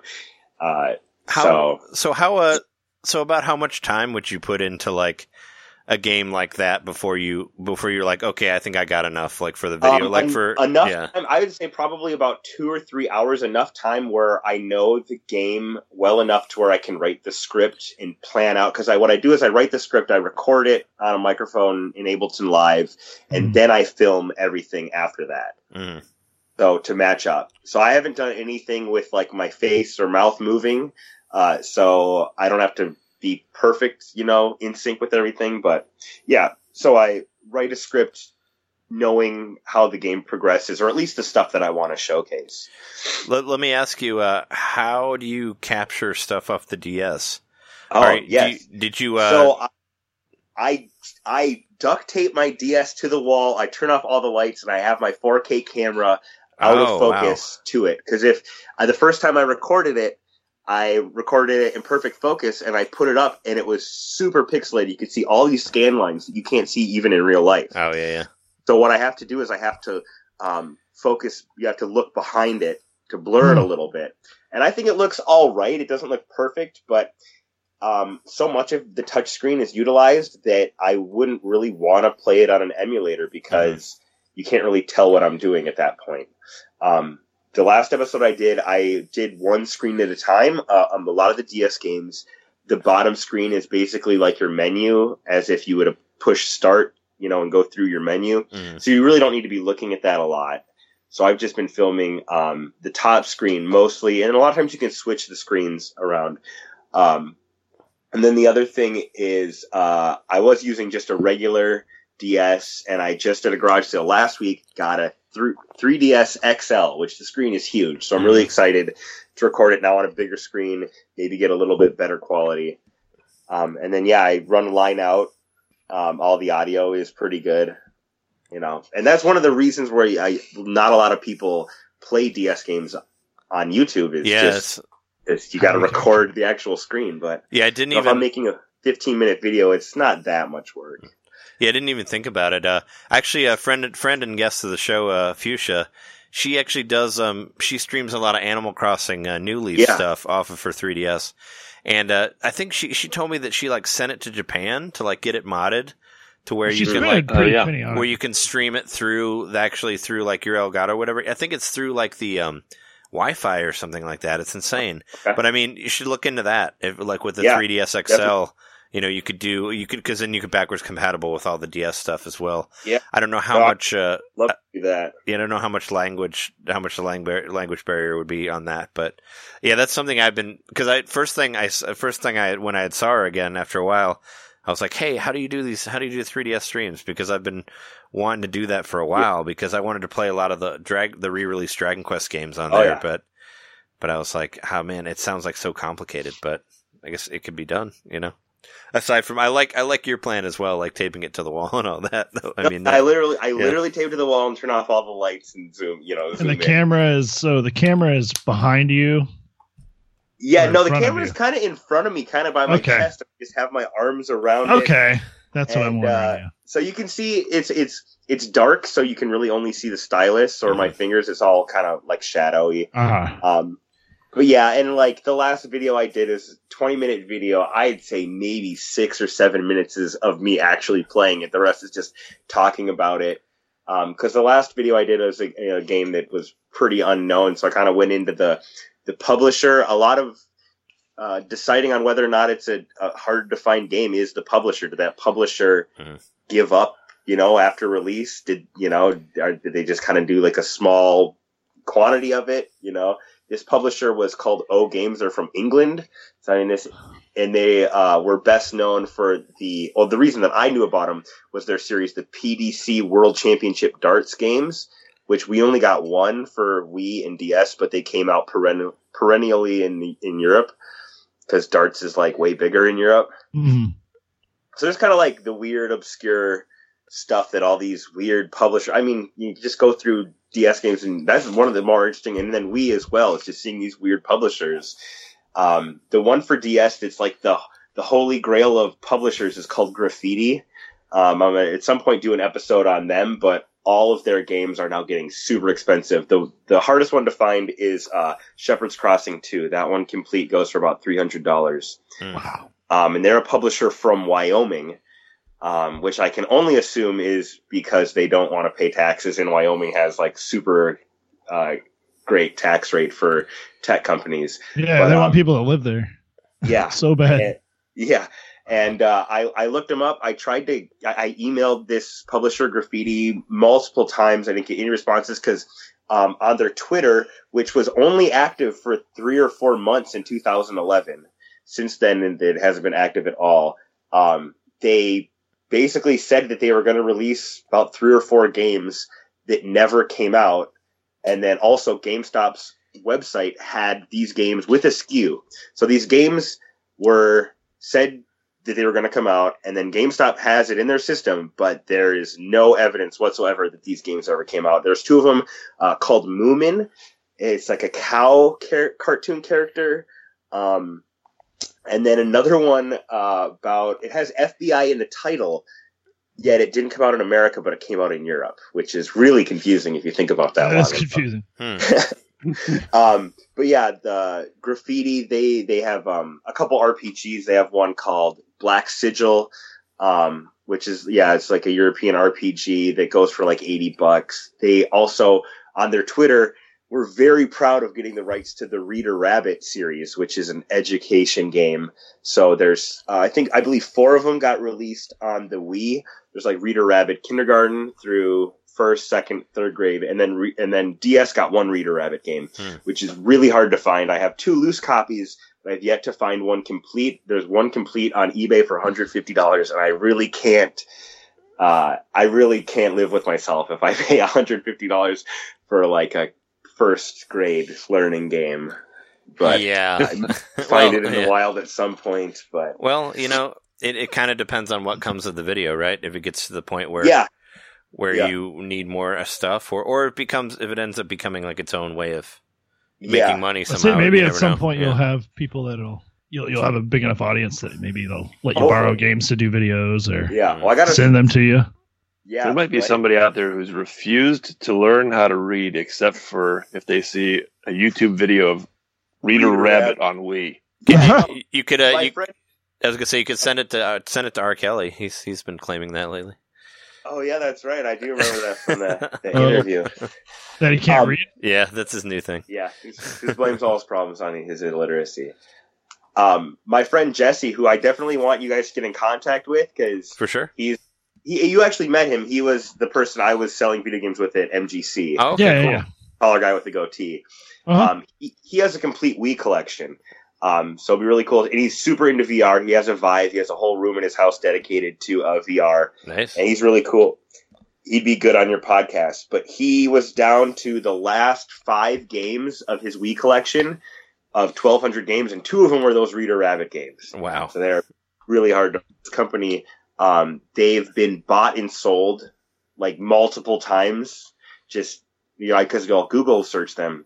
And like, I'm 99% sure that this company is like a front for like money laundering, because they released games, but like they're so, like there's not that many of them. Well, how can you make money if you're releasing only 1,000 copies of a game? Unless that's why you're doing it, is to say we released games when really it's just. I mean, I'm not accusing them of money laundering, but that's the only thing I can think of. Yeah. Well, yeah. Yeah, I really wonder, some of those ones that you're talking about. I really want to know what some of those flight attendants mini games are like the one the helping people find the exits or making drinks. Or serving a celebrity. Yeah.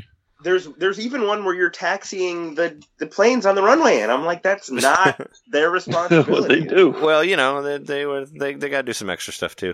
I want one. They put on their best lipstick. They're not just going to hang out in the cabin all day. And there is like a story to it. And it's a woman. It's her first day. She's like fresh out of airline school, and she really wants to be an air stewardess. And it runs in her mom was a flight attendant, and she wants to be just like her mom, and she has to work with this like 65-year-old lady who just is super cynical and hates her job, and it's ripe for comedy for sure. Nice, yeah.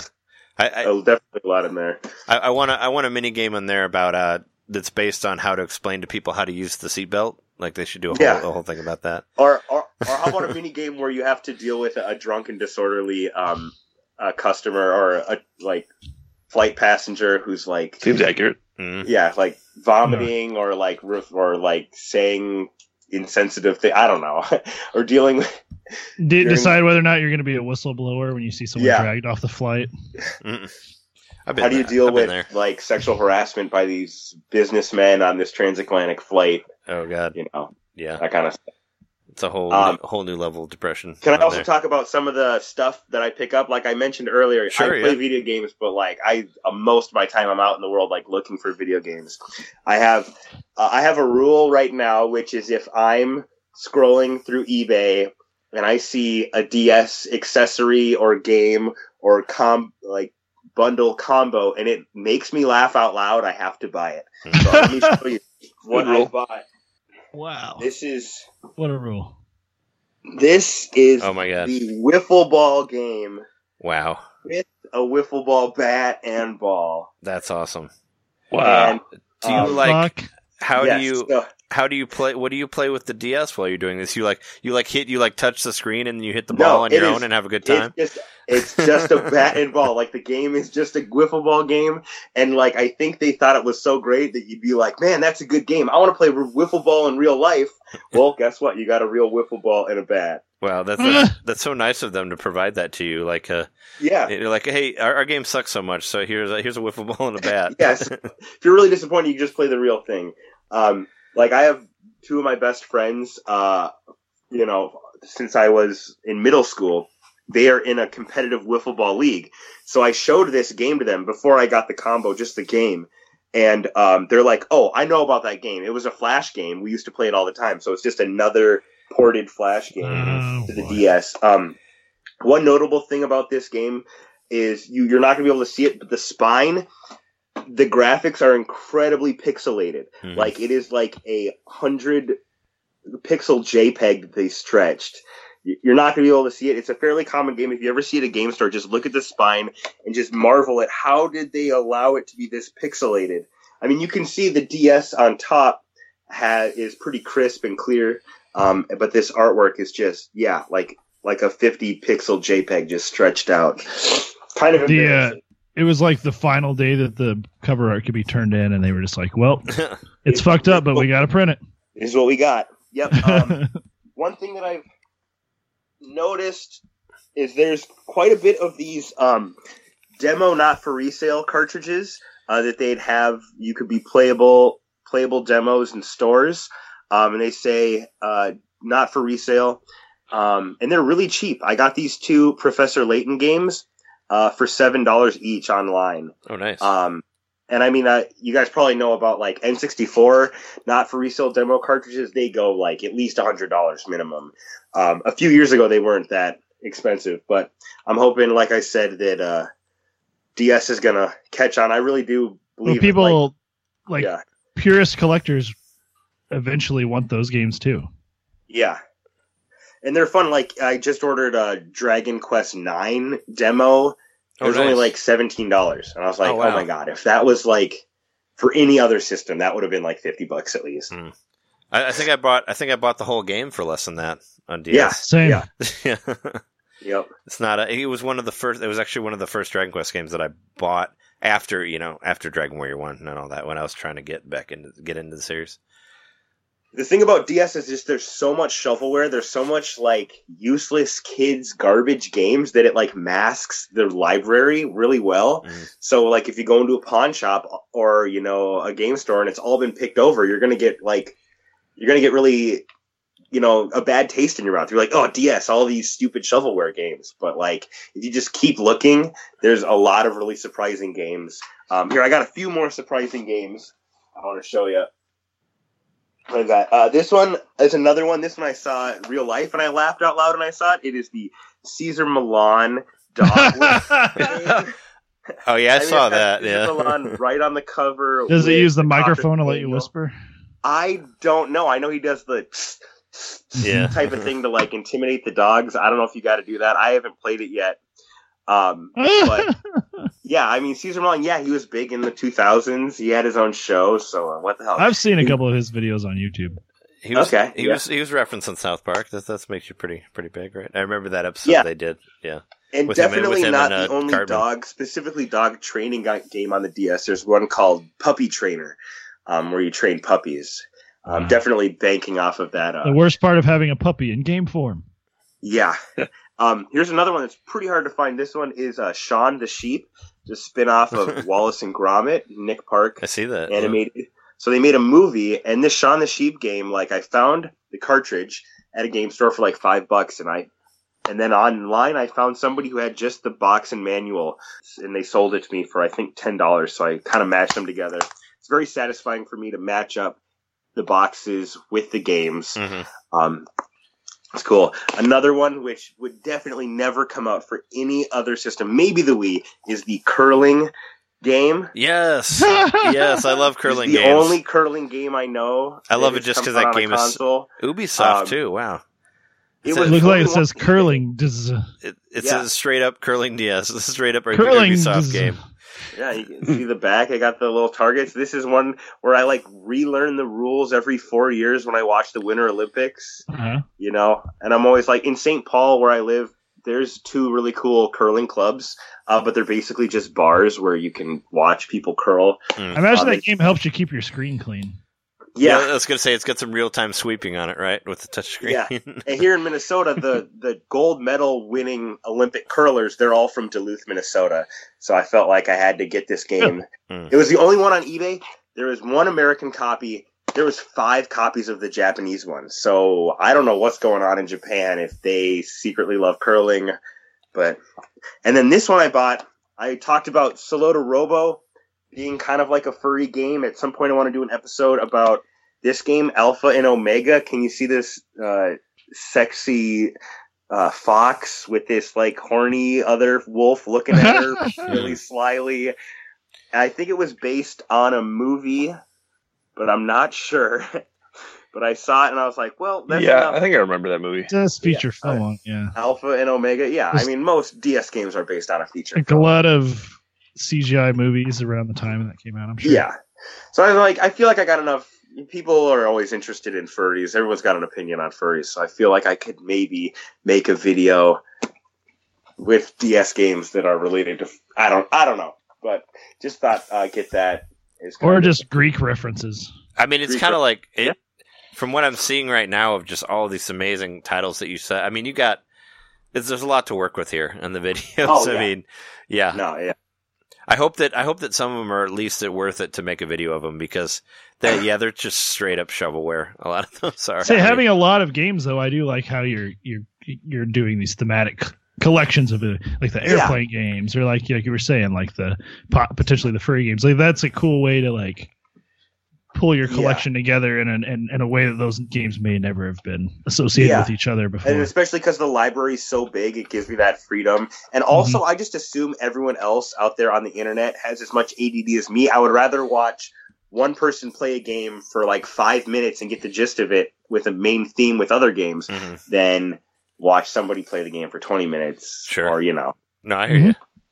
Yeah, I mean, yeah. And it's like, I don't know, I find it intriguing, just the idea of collecting bad games instead of collecting good ones, or just like super obscure ones, because, some of them are just like, what the fuck? I mean, I already kind of wanted that air traffic chaos one that you were talking about, and I found it on eBay you can get them for like $8 even, so it's not that expensive. You gotta get it complete, though, with the cover. Yeah, no, it has the cover. Seeing your collection, you're not like that with all things you collect, just it happens to be with your DS collection at this time. Yeah, DS for me is differently. I mean, talking to my friend Jesse, when I first met him, I just collected everything, and I like to go to garage sales, and it's like, I'm gonna be driving around like the Twin Cities, putting miles on my car, paying for gas. If I'm going to a garage sale, I have to be open to buying pretty much any video game they have. I'm not going to be like, I just collect GameCube, I just collect Game Boy. I'm going to have to open to Atari, Sega, like pretty much everything if it's a good deal.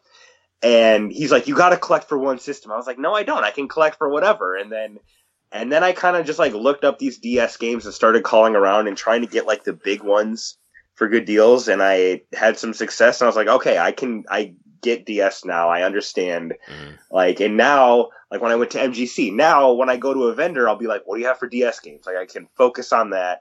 You can have my list of games I need, not just kind of generally just collecting whatever I can get my hands on. I mean, I think having the mishmash of games is good for you too, though. And if you're going to these like trade shows or these like game shows and stuff, where there's other vendors, you can trade, and you can trade, like you were saying, like you traded a Superman 60, or not Superman 64, whatever you traded earlier Spider-Man. for, Spider-Man, right? Spider-Man, yeah. So like, it's still valuable and to someone. Yeah, and like that guy collected maybe worth more than the money, the actual cash you could have given to him because he gets the game. That game's good though. The Spider-Man 64 game is. I mean, well, it's just a port of the PlayStation 1, but it is good. I played through it multiple times. It was a lot of fun.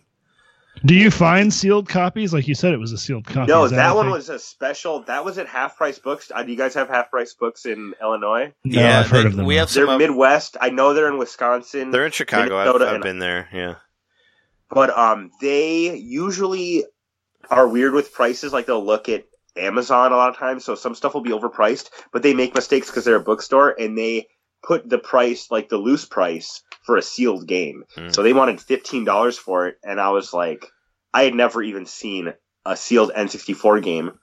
And I looked at it closely, and it had these holes like diagonally, and I looked it up, and that's how you can tell it's an authentic shrink wrap, because they have holes where it can breathe, and it's kind of a specific pattern where they're kind of go diagonally to 45. Based on the machine that company had or whatever.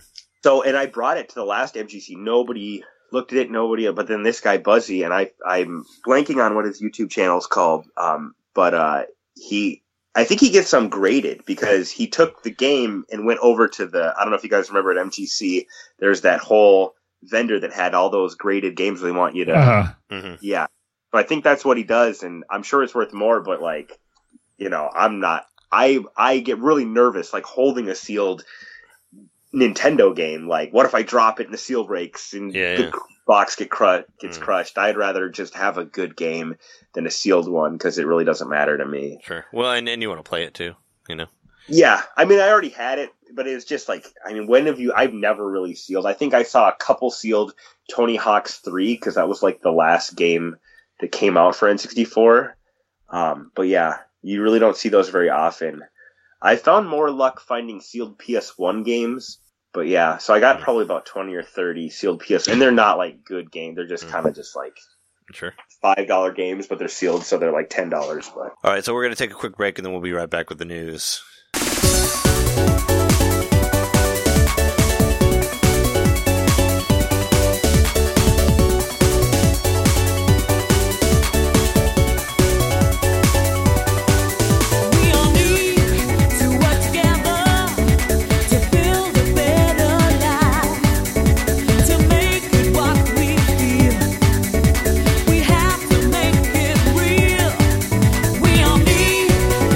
Remember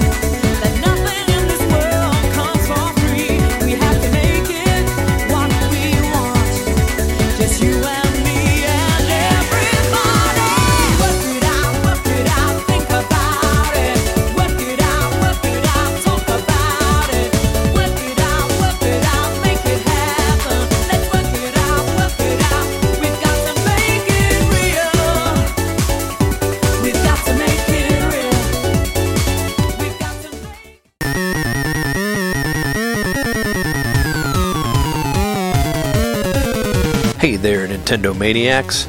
Would you like to get some bonus content from your friends at Nintendo Main Podcast?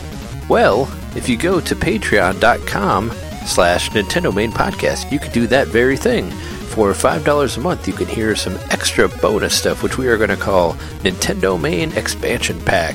Here's a taste right here.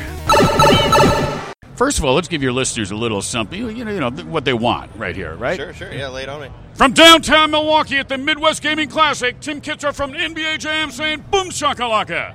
All right, now I've, authenticated the voice. So. Oh, that was awesome. Also, NFL Blitz, NHL Hits, MLB Slugfest, Wayne Gretzky, 3D Hockey, nice. A bunch of other games, about 15 pinball titles.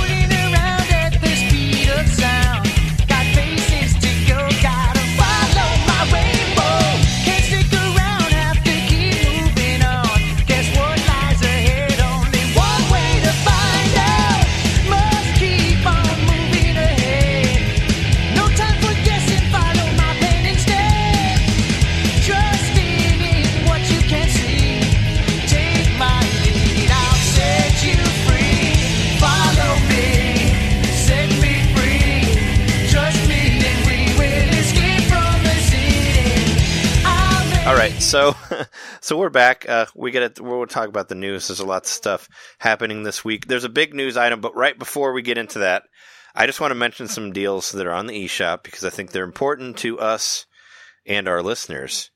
Katamari Damacy Reroll is finally on sale on the eShop. As of right now, it's 30% off. You can get 20. It's what it should be. You can get it 20. Yep. Get it for $20.99 instead of $29.99. I just because it was 20 when it first came out. I don't mean that it's not worth 30. Oh, sure. And it is on sale till next week, 5/7, so next Tuesday. If you guys are looking for that. Also, weirdly enough, I just bought Timberman Verse for 19 cents, just because Kevin was playing a lot of it at the last I Play Games event, and it's 19 cents, and I just used my cold coins and spent nothing on it, so I went and got that. We said Super Blood Hockey is still on sale. That'll be on sale to the 16th.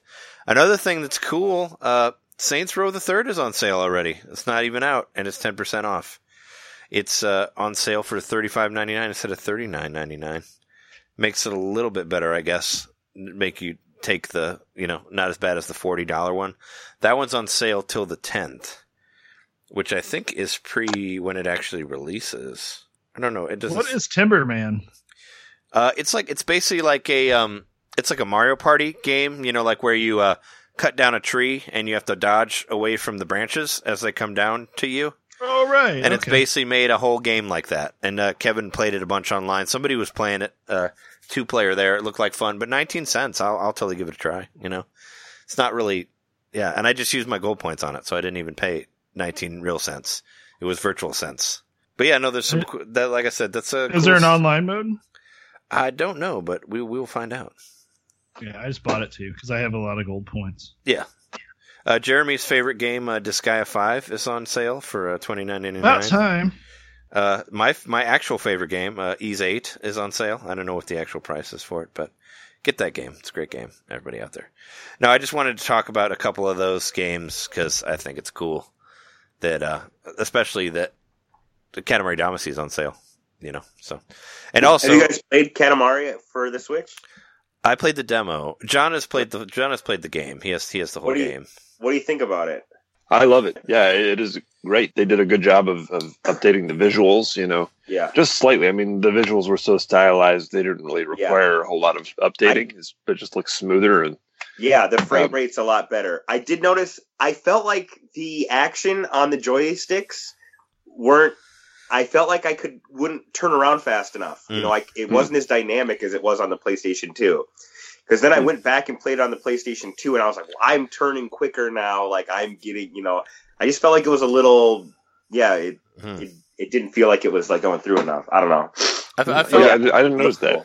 I felt like it felt weird, but also I hadn't played Katamari Damacy in a long time, so I thought it was just the way the control is, But I did play We Love Katamari after that, after I played the demo, and I didn't notice a whole lot of a difference. The new one the re-release for Switch, I went and played Katamari Forever for PS3, and that game is awesome.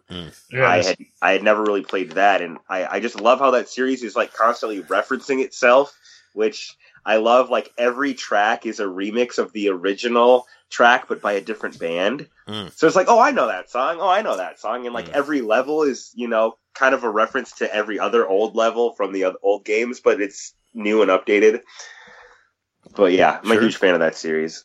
Yeah, I'll probably, depending on how my finances are next week, I might have to grab that Katamari Damacy on Switch for sale. I really hope they make an exclusive one for the Switch, like a new, not just like a re-release, new one. An actual new. Because that was the first Katamari on a Nintendo. It's never, they did Xbox 360, Vita, PSP. I was hoping for it back in the DS days. Man, I thought I wanted to see it on DS so bad. Like, a little stylus, But I think they were really committed to that 2 joystick control, which is really simple. Like you can teach your grandma those 2, just 2 joysticks, no buttons. Yeah, I played Katamari Damacy on my phone, like my old non-smartphone. So, it was you could totally make it work without the two joysticks. Like that was just using the control pad thing on there. But I thought there was a rumor at one point that it was going to be a DS game. Yeah. I remember just praying for it to come to GameCube, but knowing it wouldn't. I was hoping for Wii Sony exclusivity. Too. Yeah, they got a Super Monkey Ball game for Wii, but not a Katamari game for Wii. Oh man, I love that Super Monkey Ball game for Wii. I played the crap out of that. Banana Blitz. I know John had that too. Great. I had it too. We both got. I own it, but I haven't played it. I hope that series isn't. You should play it, man. It's good. I love those games. I've spent a lot of money on, or not a lot of money. I've actually bought a lot of Wii games recently. I actually own a lot of Wii games. Yeah. Super Monkey Ball could be a fun multiplayer for your friend. Every Thanksgiving for like 5 years in a row, we would play like Monkey Target.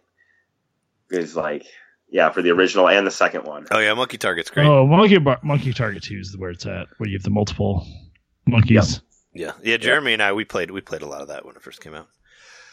But speaking of Sega, why don't we talk about another thing that they've been doing great? They've just been really knocking it out of the park on this one. Sonic the movie has a new trailer out there. So I watched this trailer. John put it on Slack and all that. I'm really not following Sonic the movie because I don't care. But I watched the trailer for the show, of course, and I laughed out loud after I saw it. Just because I just couldn't help myself. I'm just like, I don't know what the fuck is happening in front of me, and this is hilarious.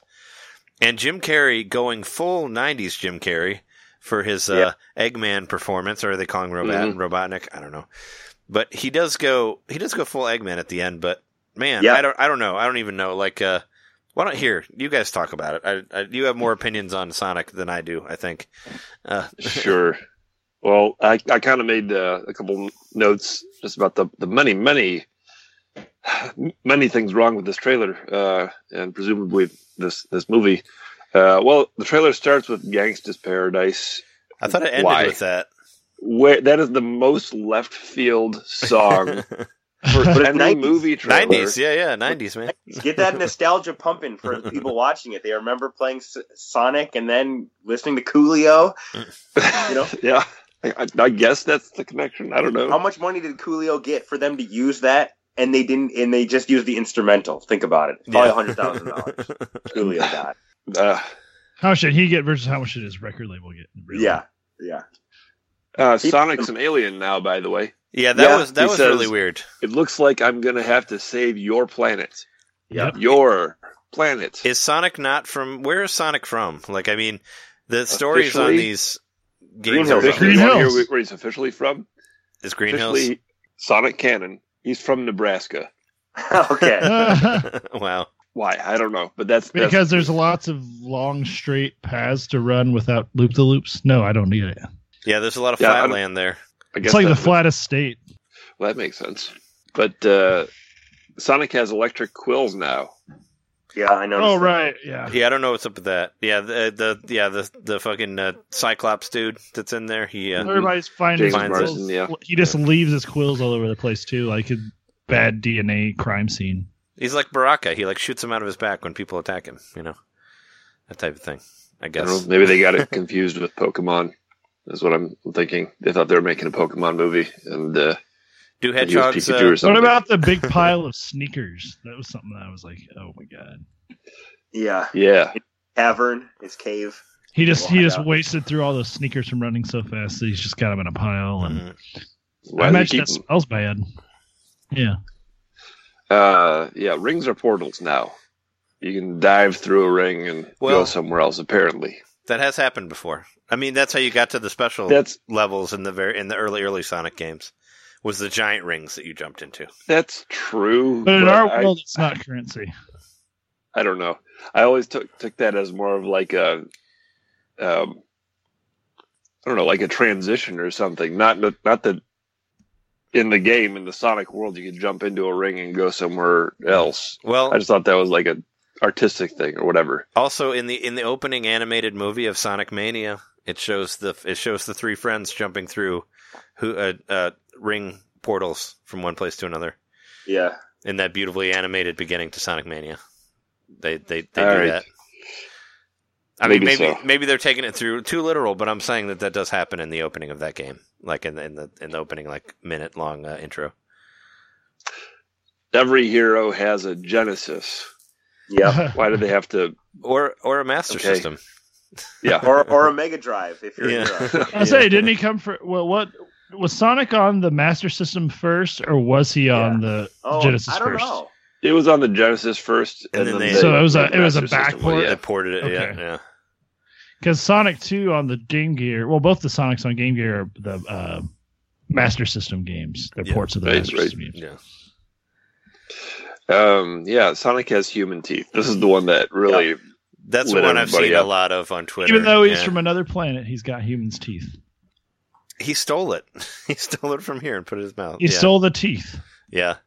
His I'm just watching the trailer. It was like I was like, wow, this is like a high budget April Fool's joke. Is basically what it looks like. The same with that curling DS game that you were showing me. I was like, that looked like an April Fool's joke too.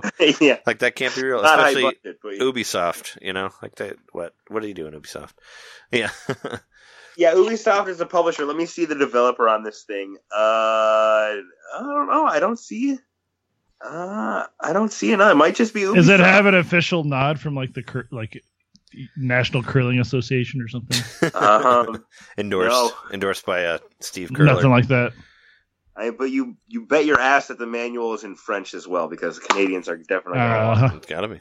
So yeah, and I think that was the end of your Sonic stuff, right, John? Of your notes. Yeah. So I know people have been talking about like the design of Sonic for so long. Like I feel like I'm already tired, like with the eyes and now with the teeth and the and legs the gloves, are weird he too. had gloves, Yeah. and then now he's got just white hands. And then so I was at work, like looking at Twitter, and then just immediately everyone is just Sonic's terrible. Everything's terrible about this. And then I watched it, and it was like, obviously it's not what. It's very uncomfortable. Everything about it is just, you don't want to see Sonic. If you think about like Sonic 06 on Xbox, PS3, like that's bad. Like it's a bad experience. But like I'm more comfortable with that bad Sonic than this bad Sonic. Like, because it's a game. Because it's a game. Sonic. Yeah. Well, but I mean, if Sonic's failing in games, at least he's in the medium he's supposed to be in. You know. Yeah. This isn't a fucking feature-length film. I did like seeing Jim Carrey. Even though I would never have cast him as because I think as Eggman, like Dr. Robotnik's like he's not guy. shaped like an egg. He's shaped like an egg, so I got his name. But like, so what? So do you think that Jim Carrey was kind of just channeling? Like it kind of to me, it looked like he was channeling his or his mid 90s. It was that's what I said. It's his 90s. It's like Fire Marshal Bill and The Mask and Ace Ventura, kind of all like it's that shtick. Fun to be the villain, sure. He looks like he's having a good time. So. At least it's working out for him. But even the facial for the rest of us, we'll see. I did say I did see halfway through it said by the producers of Fast and the Furious, and then I just got sad. Like I was like, oh, this is where you've come. Yeah. You let these people do this to you. Like, can't it be like from another franchise that isn't about? That means there's gonna be like 12 sequels. Yeah. I don't know if this is just because I have an emotional investment in Sonic or whatever, but I don't think that I've ever seen a trailer that's so just sequentially got worse and worse and worse. And they started with Gangsta's Paradise. Yeah. I do have to say, come on. I've showed 5 of my wife and then 4 of our friends, and they're all like casual, like they love video games, they play video games, but they're not like as into it as I like. They're not like reading all these people's opinions online constantly about it. And I showed them, and like 3 or 4 out of the 5 really liked it. They were really excited for it. Like they genuinely liked it, even though obviously Sonic looks different. Obviously it's a different medium. But so I do think that, I mean, they want to make money there. They want to get to the, like your average, the people who are going to be seeing big superhero movies, people who are going to be seeing Fast and Furious. They want to get that audience and kids. Like if I was a kid, I would see that. I think it's so cool. So yeah, it sucks they're not going after the fanboys or the nerds, the obsessives about it. But they got to make their money. I want to now that they're like in the bubble of Fast and the Furious, kind of. I want a crossover. I want Fast and Furious, Hobbs, Shaw, and Sonic. Can we do that? That'd be the next movie where he just shows up there and they just have to chase him in their cars and he runs. It'll be like Sonic R, the movie. It'll be amazing. That's what I'm just saying. But I don't know. It's weird, like where I stand on it. For one thing, so I was thinking about like John, like you saying about like Sonic being an alien and all that. I'm like, do I know where Sonic's from? I'm like, I really don't. And I'm like, you know what? I don't think that Sonic has ever had a good story ever in any game. So it's kind of like, isn't this just like another bad game? Except now he looks weird too, I guess. I mean, it's just, I don't know. That's kind of where it is on me. I'm not really that. I don't have that much love for Sonic. I mean, I think there were some good ones on GameCube. Like I liked Sonic Adventure 2. I thought Heroes was good. I thought Colors was good. I really liked the advanced games. Sonic Rush was good. Mania was good. But I never wanted a movie. Like, did anybody want a Sonic movie? It's like the same. It's like, well, speaking of the DS, maybe when I was 11. Like, speaking of the DS stuff, it's like the Sonic RPG made by BioWare. Like, what? Who wanted that? Like, whose idea was that? Like, he doesn't have any RPG. I mean, what does he level up and he gets faster in each level? Like, I don't know. He doesn't have a whole lot of moves for that. With the kids in the video, like the movie, if the kids like it, there's a whole nother generation. That was something I was hoping you would mention. Yeah, the perception of like. Yeah, and so like their parents are gonna be like, "Oh, you like Sonic? You should play the original games," and then maybe we can get another generation of kids to appreciate the Genesis. To appreciate. Look how his eyes used to be attached. Yeah, look at his eyes. He used to have one eye with 2 pupils. Yeah. It'd be like, Dad, he doesn't look right in the game though. He needs to look like the movie. No, son, please. Where's his teeth? Where's his dingy teeth? Yeah. What if we get Sonic the movie, the game? Like Street Fighter, the movie, the game. It will happen. I hope so. Street Fighter, the movie, the game. Yeah, Sonic, the movie, the game. Oh man, I bet. You know what? That's definitely going to happen on the Switch for sure. I want to see. Yeah, I want to see how this does at the box office. I'm curious because I think that a lot of people are going to go see this as, like, people that are, just because of like the hilariousness. It's like watching a fire, like watching a house get destroyed, but you're like, watch this still. I think a pretty close comparison, I heard somebody else say this earlier today, Aquaman would be the 2014 Ninja Turtles movie.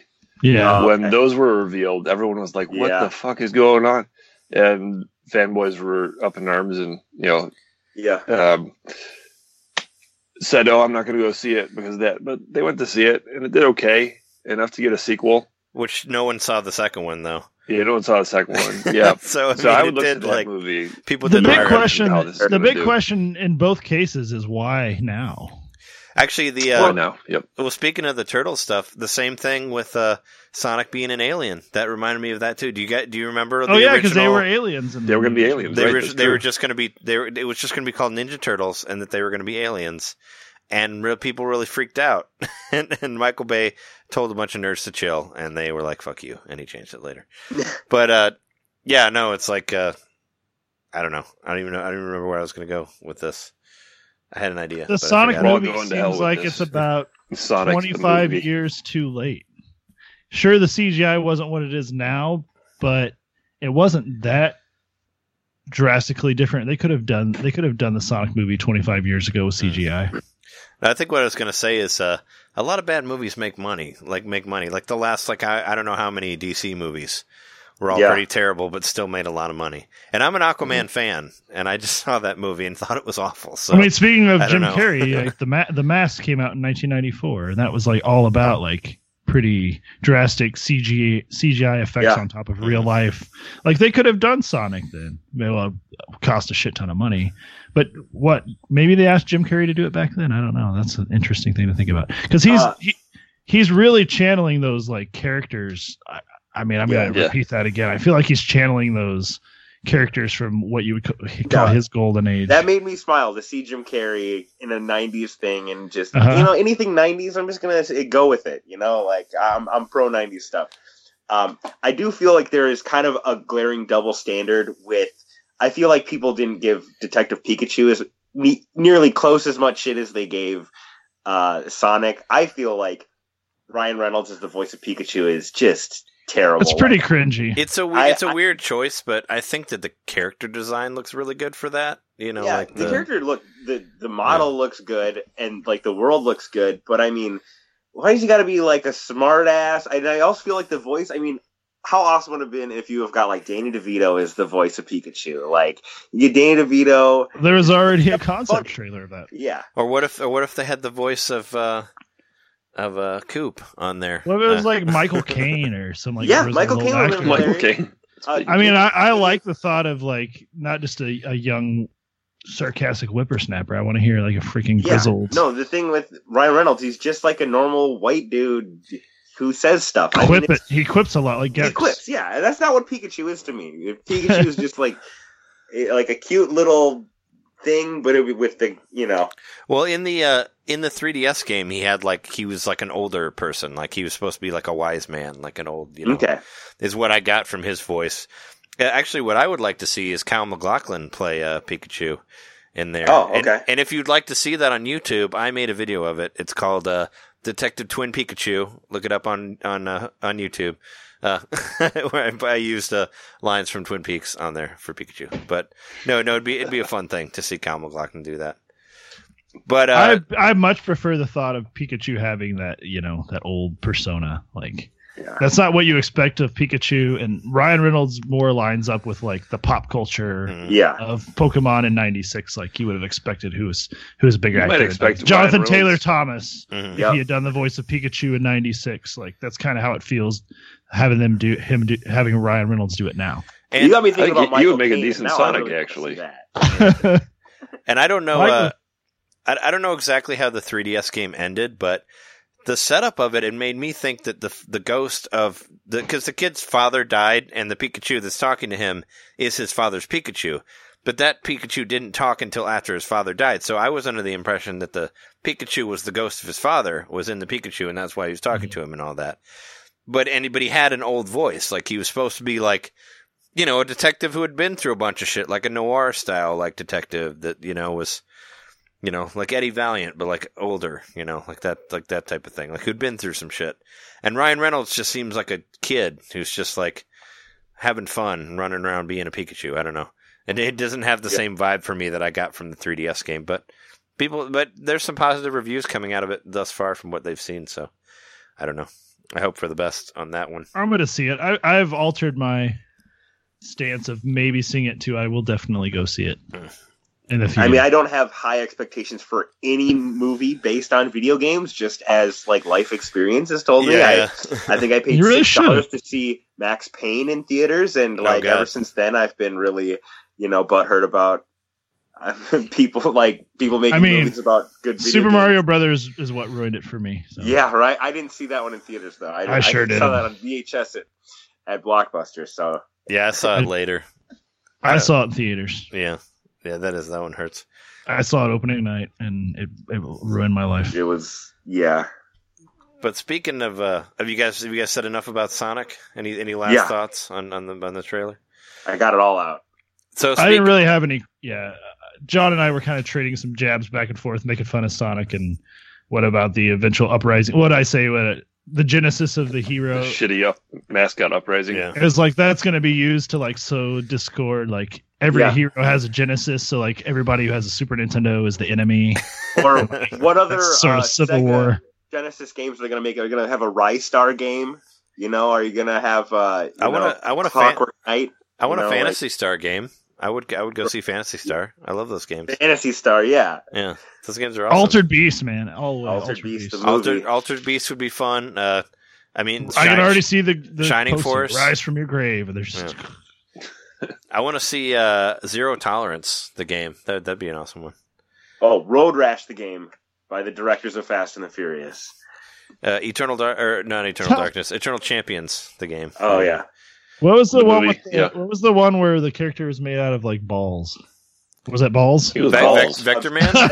Are you talking about Vector Man? Oh, Vector Man. Yeah, there was another one. There was one called Balls though. It was just I do remember Balls with a Z. But it was kind of Streets of Rage. How about that? Now that one, I think everyone can get behind. Streets of Rage would be good. Well, I love those games. But speaking of other games that are getting movies, I just want to talk about this really quickly just because it's on here. Apparently Saints Row is getting a movie. Same sort of, same umbrella of Sonic because director of Fate of the Furious is doing it. Straight Outta Compton. Straight Outta Compton. Honestly, like, you know what? Yeah. I mean, Straight Outta Compton was a great movie. I like that movie. I haven't seen that. I do want to see it. I thought it was really good. Aside from them portraying some things incorrectly of abuse and all that. Cube's son plays him, right? So like he does, right. Yeah.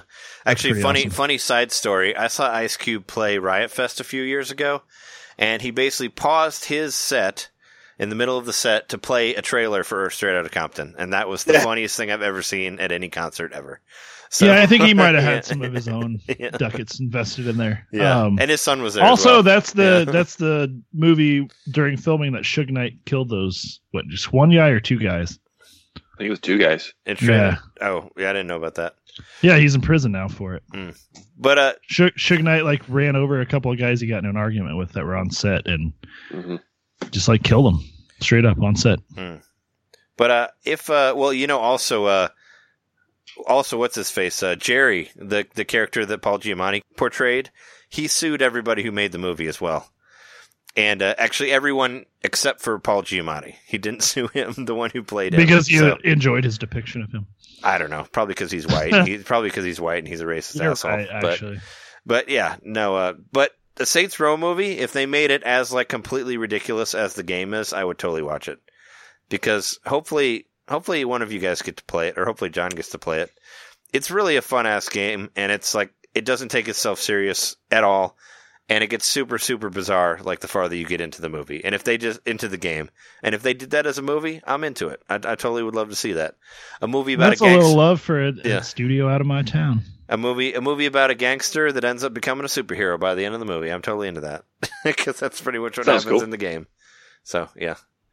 Hence the Straight Outta Compton director. But, no, that's crazy. I do wonder, like... it's kind of funny I didn't see anything in like the local media about that because I've never heard of that either. Well, that studio's right here in town where I live, so like, why am I forgetting their name right now? Oh well, they're here. Oh, it's Volition Games, yeah. The news just broke today, so you might hear some stuff about it later. Yeah. So I follow like the local blogs and stuff, and that feels like something they would have been like all about talking. Like, locally developed game gets movie deal. You know? Yeah. I don't know how involved they are in it, but hopefully they stick to this crazy as it gets in the third and the fourth and all that. So this is something that we've talked about a bunch of times on the show. The ultimate downer of this week's episode, Persona 5S has been announced as to what it is. It is a Switch game, but it's not the game that anybody really wanted. Persona 5 Scramble, the Phantom Strikers. It's another Muso game. At least it's going to have a lot of style. You know, I'll give it that. It's not a port of the Persona 5? No, It's not a port. It's a new game. This is news to me. I was really hoping they'd make a port of so I could play it on handheld. Sure. Because I bought it for PS3, and I never the TV's downstairs, and my wife's always watching Netflix or Hulu, and I don't have time to put 150 hours into Persona 5 on a big screen. I have time to put it on my Switch. Sure. No, I was in the same opinion. I was going to buy it again for the Switch so I could play it handheld, and I think a lot of people were, but no, this is what we got was Persona Warriors, pretty much. I know, Jeremy, you probably listened to it, Axe of the Blood God, a podcast we talk about a lot on here. But I love that Kat Bailey said, she said if there was any video game series that she could wish to die forever, it would be the Musou series. That she would completely wish out of existence would be the Dynasty Warriors games. They were so cool because they pushed the processing power of the PS2, you can have this many enemies on screen at once. And that was so impressive at the time. Like, holy shit, I'm mowing down like hordes of enemies. Yeah. Standing around doing nothing. Yeah, they don't really attack you that much. I mean, I did have a lot of fun with Hyrule Warriors at the time when it came out. Like, I did enjoy it. I got all the DLC characters. They looked really cool. It was I never really felt like it was a Zelda game, but it was Zelda enough for me to enjoy it. And I am kind of intrigued by this just because of the amazing style that Persona games have. It could make it a little more interesting. Plus, the soundtrack is going to be fucking amazing, and the art style should be amazing too. So, I don't know. It's just a real letdown, though. Like, we were always... I'm thinking that maybe it's some sort of exclusivity between, Sony and Atlas. I think maybe they put money into making it on the PlayStation, and it's just not going to come to anything else for the main series, That's what it seems like. But it's unfortunate that that's what we got. But it's coming to Switch, the Scramble game, whatever. I don't know. Weren't we promised a Shin Megami Tensei game for Switch? Yes. Shin Megami Tensei 5 is exclusive to Switch. It was when is that? It's been 2 years already. When is that coming out? Yeah, it was promised at the beginning of the Switch, and there was a teaser trailer, and that's all we got. I've been trying to follow it, but I haven't seen anything else. That was one of the main reasons why I pre-ordered the Switch right away. Yeah. And I'm still happy I did, but just because Xenoblade Chronicles and Zelda Breath of the Wild, I got my money's worth just from those two, but I feel like it was that and then the Shin Megami Tensei game. And I was really I really hope they finish that because they haven't had a release date yet. So it's been 2 years. Yeah, there hasn't really been. Yeah, it's just been since they just showed a little teaser of it, when it started, and said it was going to be a Switch exclusive, and nothing. So I don't know. Maybe now that Scramble's announced, they can announce other stuff now. But that was kind of a real letdown. I feel like me and a lot of other people were convinced just because Joker was in Smash. There wasn't really any actual evidence of it, I guess, that it was coming. But there still could be something announced at E3. They might be saving their. Yeah. Maybe this was maybe they were trolling us a little bit, but I don't think so. I don't think you make a whole game to troll somebody. Yeah. Well, I mean, unless it's a Musou game, maybe. I don't know. I know some of those games are I was like, okay, did you think anybody wanted this? I guess they're big in Japan. I don't know. I think we're good on that. Yeah, that's that thing. But speaking of E3, there's something that got a release date that's coming out around that time. Super Mario Maker 2 has an official release date. Is this the same date that rumor said it was? Do you guys remember? The Spanish Best Buy or whatever it was? Or Best Buy, yeah. It is the same day. Yeah, the 28th. Yeah, because it was a Friday. Confirmed. There's only X amount of Fridays in June. It's the last one. But yeah, no, we have an official release date. I'm sure it will be demoed at E3, of course. It will. They'll probably show a bunch of it. I'm hoping that it's man, this is going to be if this isn't my game of the year, I'll be surprised. I'll be surprised too. Because, yeah, I'm really anxious to jump on board with Mario Maker, having missed it the last time around. I think you're going to have a great time with it, John. I had a lot of fun with Mario Maker on Wii U, so I'm sure I'll have just as much fun. It was all I lived and breathed video game wise for several months after it came out. I would be thinking about it at work, and they had the app where you could look at levels and send them to your Wii, essentially, where they would show up on your Wii when you went to it. And that was so cool. Yeah, there was a period because I could be at work and be like, "Oh, I want to play this level later." Okay, click. I want to play this. Plan level. It all out. Yeah. I was into watching Mario Maker videos something awful for a little while there. Just wishing that I had the game, and the system and all that. But I remember like one time I sat there and I watched Mario Maker videos for like 3 hours. I'm like, that's the length of a whole movie. I'm just watching Mario Maker. Just think if you could play it. Yeah, I think how I could play it. Yeah. No, it's a lot of fun. I'm down for sure. Now, the great thing about Mario Maker that I really liked, and hopefully they do the same thing for Mario Maker 2, like all of the controllers were active. So like if you you could like have two different controllers, they both control controller one, and you can kind of make it a multiplayer even though it isn't really. So you would have a couple people over, just put on like, you know, a random set of levels, like the 100 Mario game where they throw a bunch of levels at you, and you guys just alternate, and you just play through these levels that people made, and it was just a lot of fun, you know? And when you incorporate, like, the amiibo scanning and, like, all the different skins that you could have in there and people making levels based on, like, Pokemon and Dr. Mario and all this other shit, there's just so much to do in there, and it was just really, really fun to play. I do want to mention there was a revival announced for a classic 16-bit game. So there is a new Earthworm Jim game coming. But not. Okay, I don't completely understand that. But not to Nintendo. It's coming to the. It's not to Nintendo. Not to anything that anybody would want. It's coming exclusively to the Intellivision Amico. Apparently. Oh, so that new. Yeah. It's a new, like, they're trying to like establish a new ecosystem within the television classic scene. Well, it's basically what was it? That developer that was interviewed on Retronauts talked about it. She's basically Tommy Tallarico is the guy who's running the operation now. Sure. Well, so it's a port. No, it's a brand new Earthworm Jim game from members of the original development team, including Dave Perry from China, Doug Tenenbaum, who created the character. So I mean, it sounds cool. Don't get me wrong. It's just like, man. It's like their system seller, or they're hoping it to be their system seller. It's going to be like their Mario or whatever. Is it a D-Master? It's not a remake. It's a new game. Well, is it a D-Master in the sense of like, you know, when people like went out of their way to try to put Mario Kart on the NES or something and a ROM? Like, is it Earthworm Jim dumbed down? No, I think that the game in itself is, or the system in itself is kind of trying to do like, it's kind of take a page from Nintendo where it's like, hey, why don't we make a system that's not trying to be the most powerful system out there, but it can make simple games that are fun?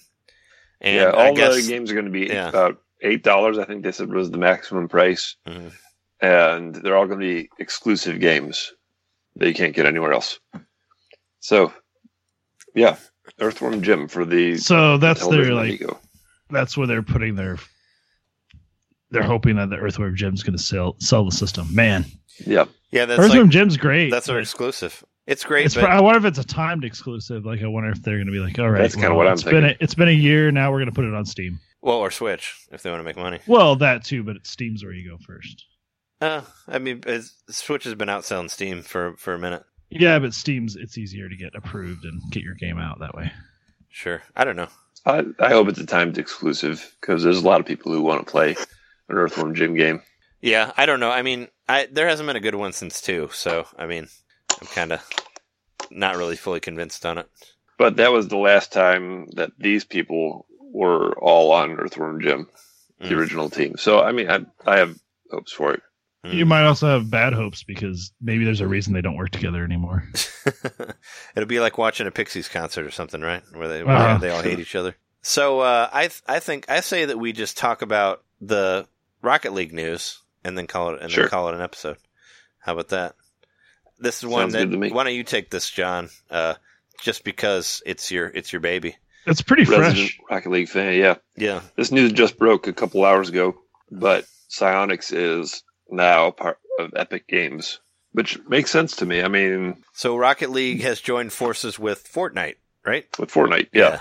So, man, there must have been how Rocket League didn't get bought sooner. It must have been a pretty fucking substantial amount they bought this company for. I would think so.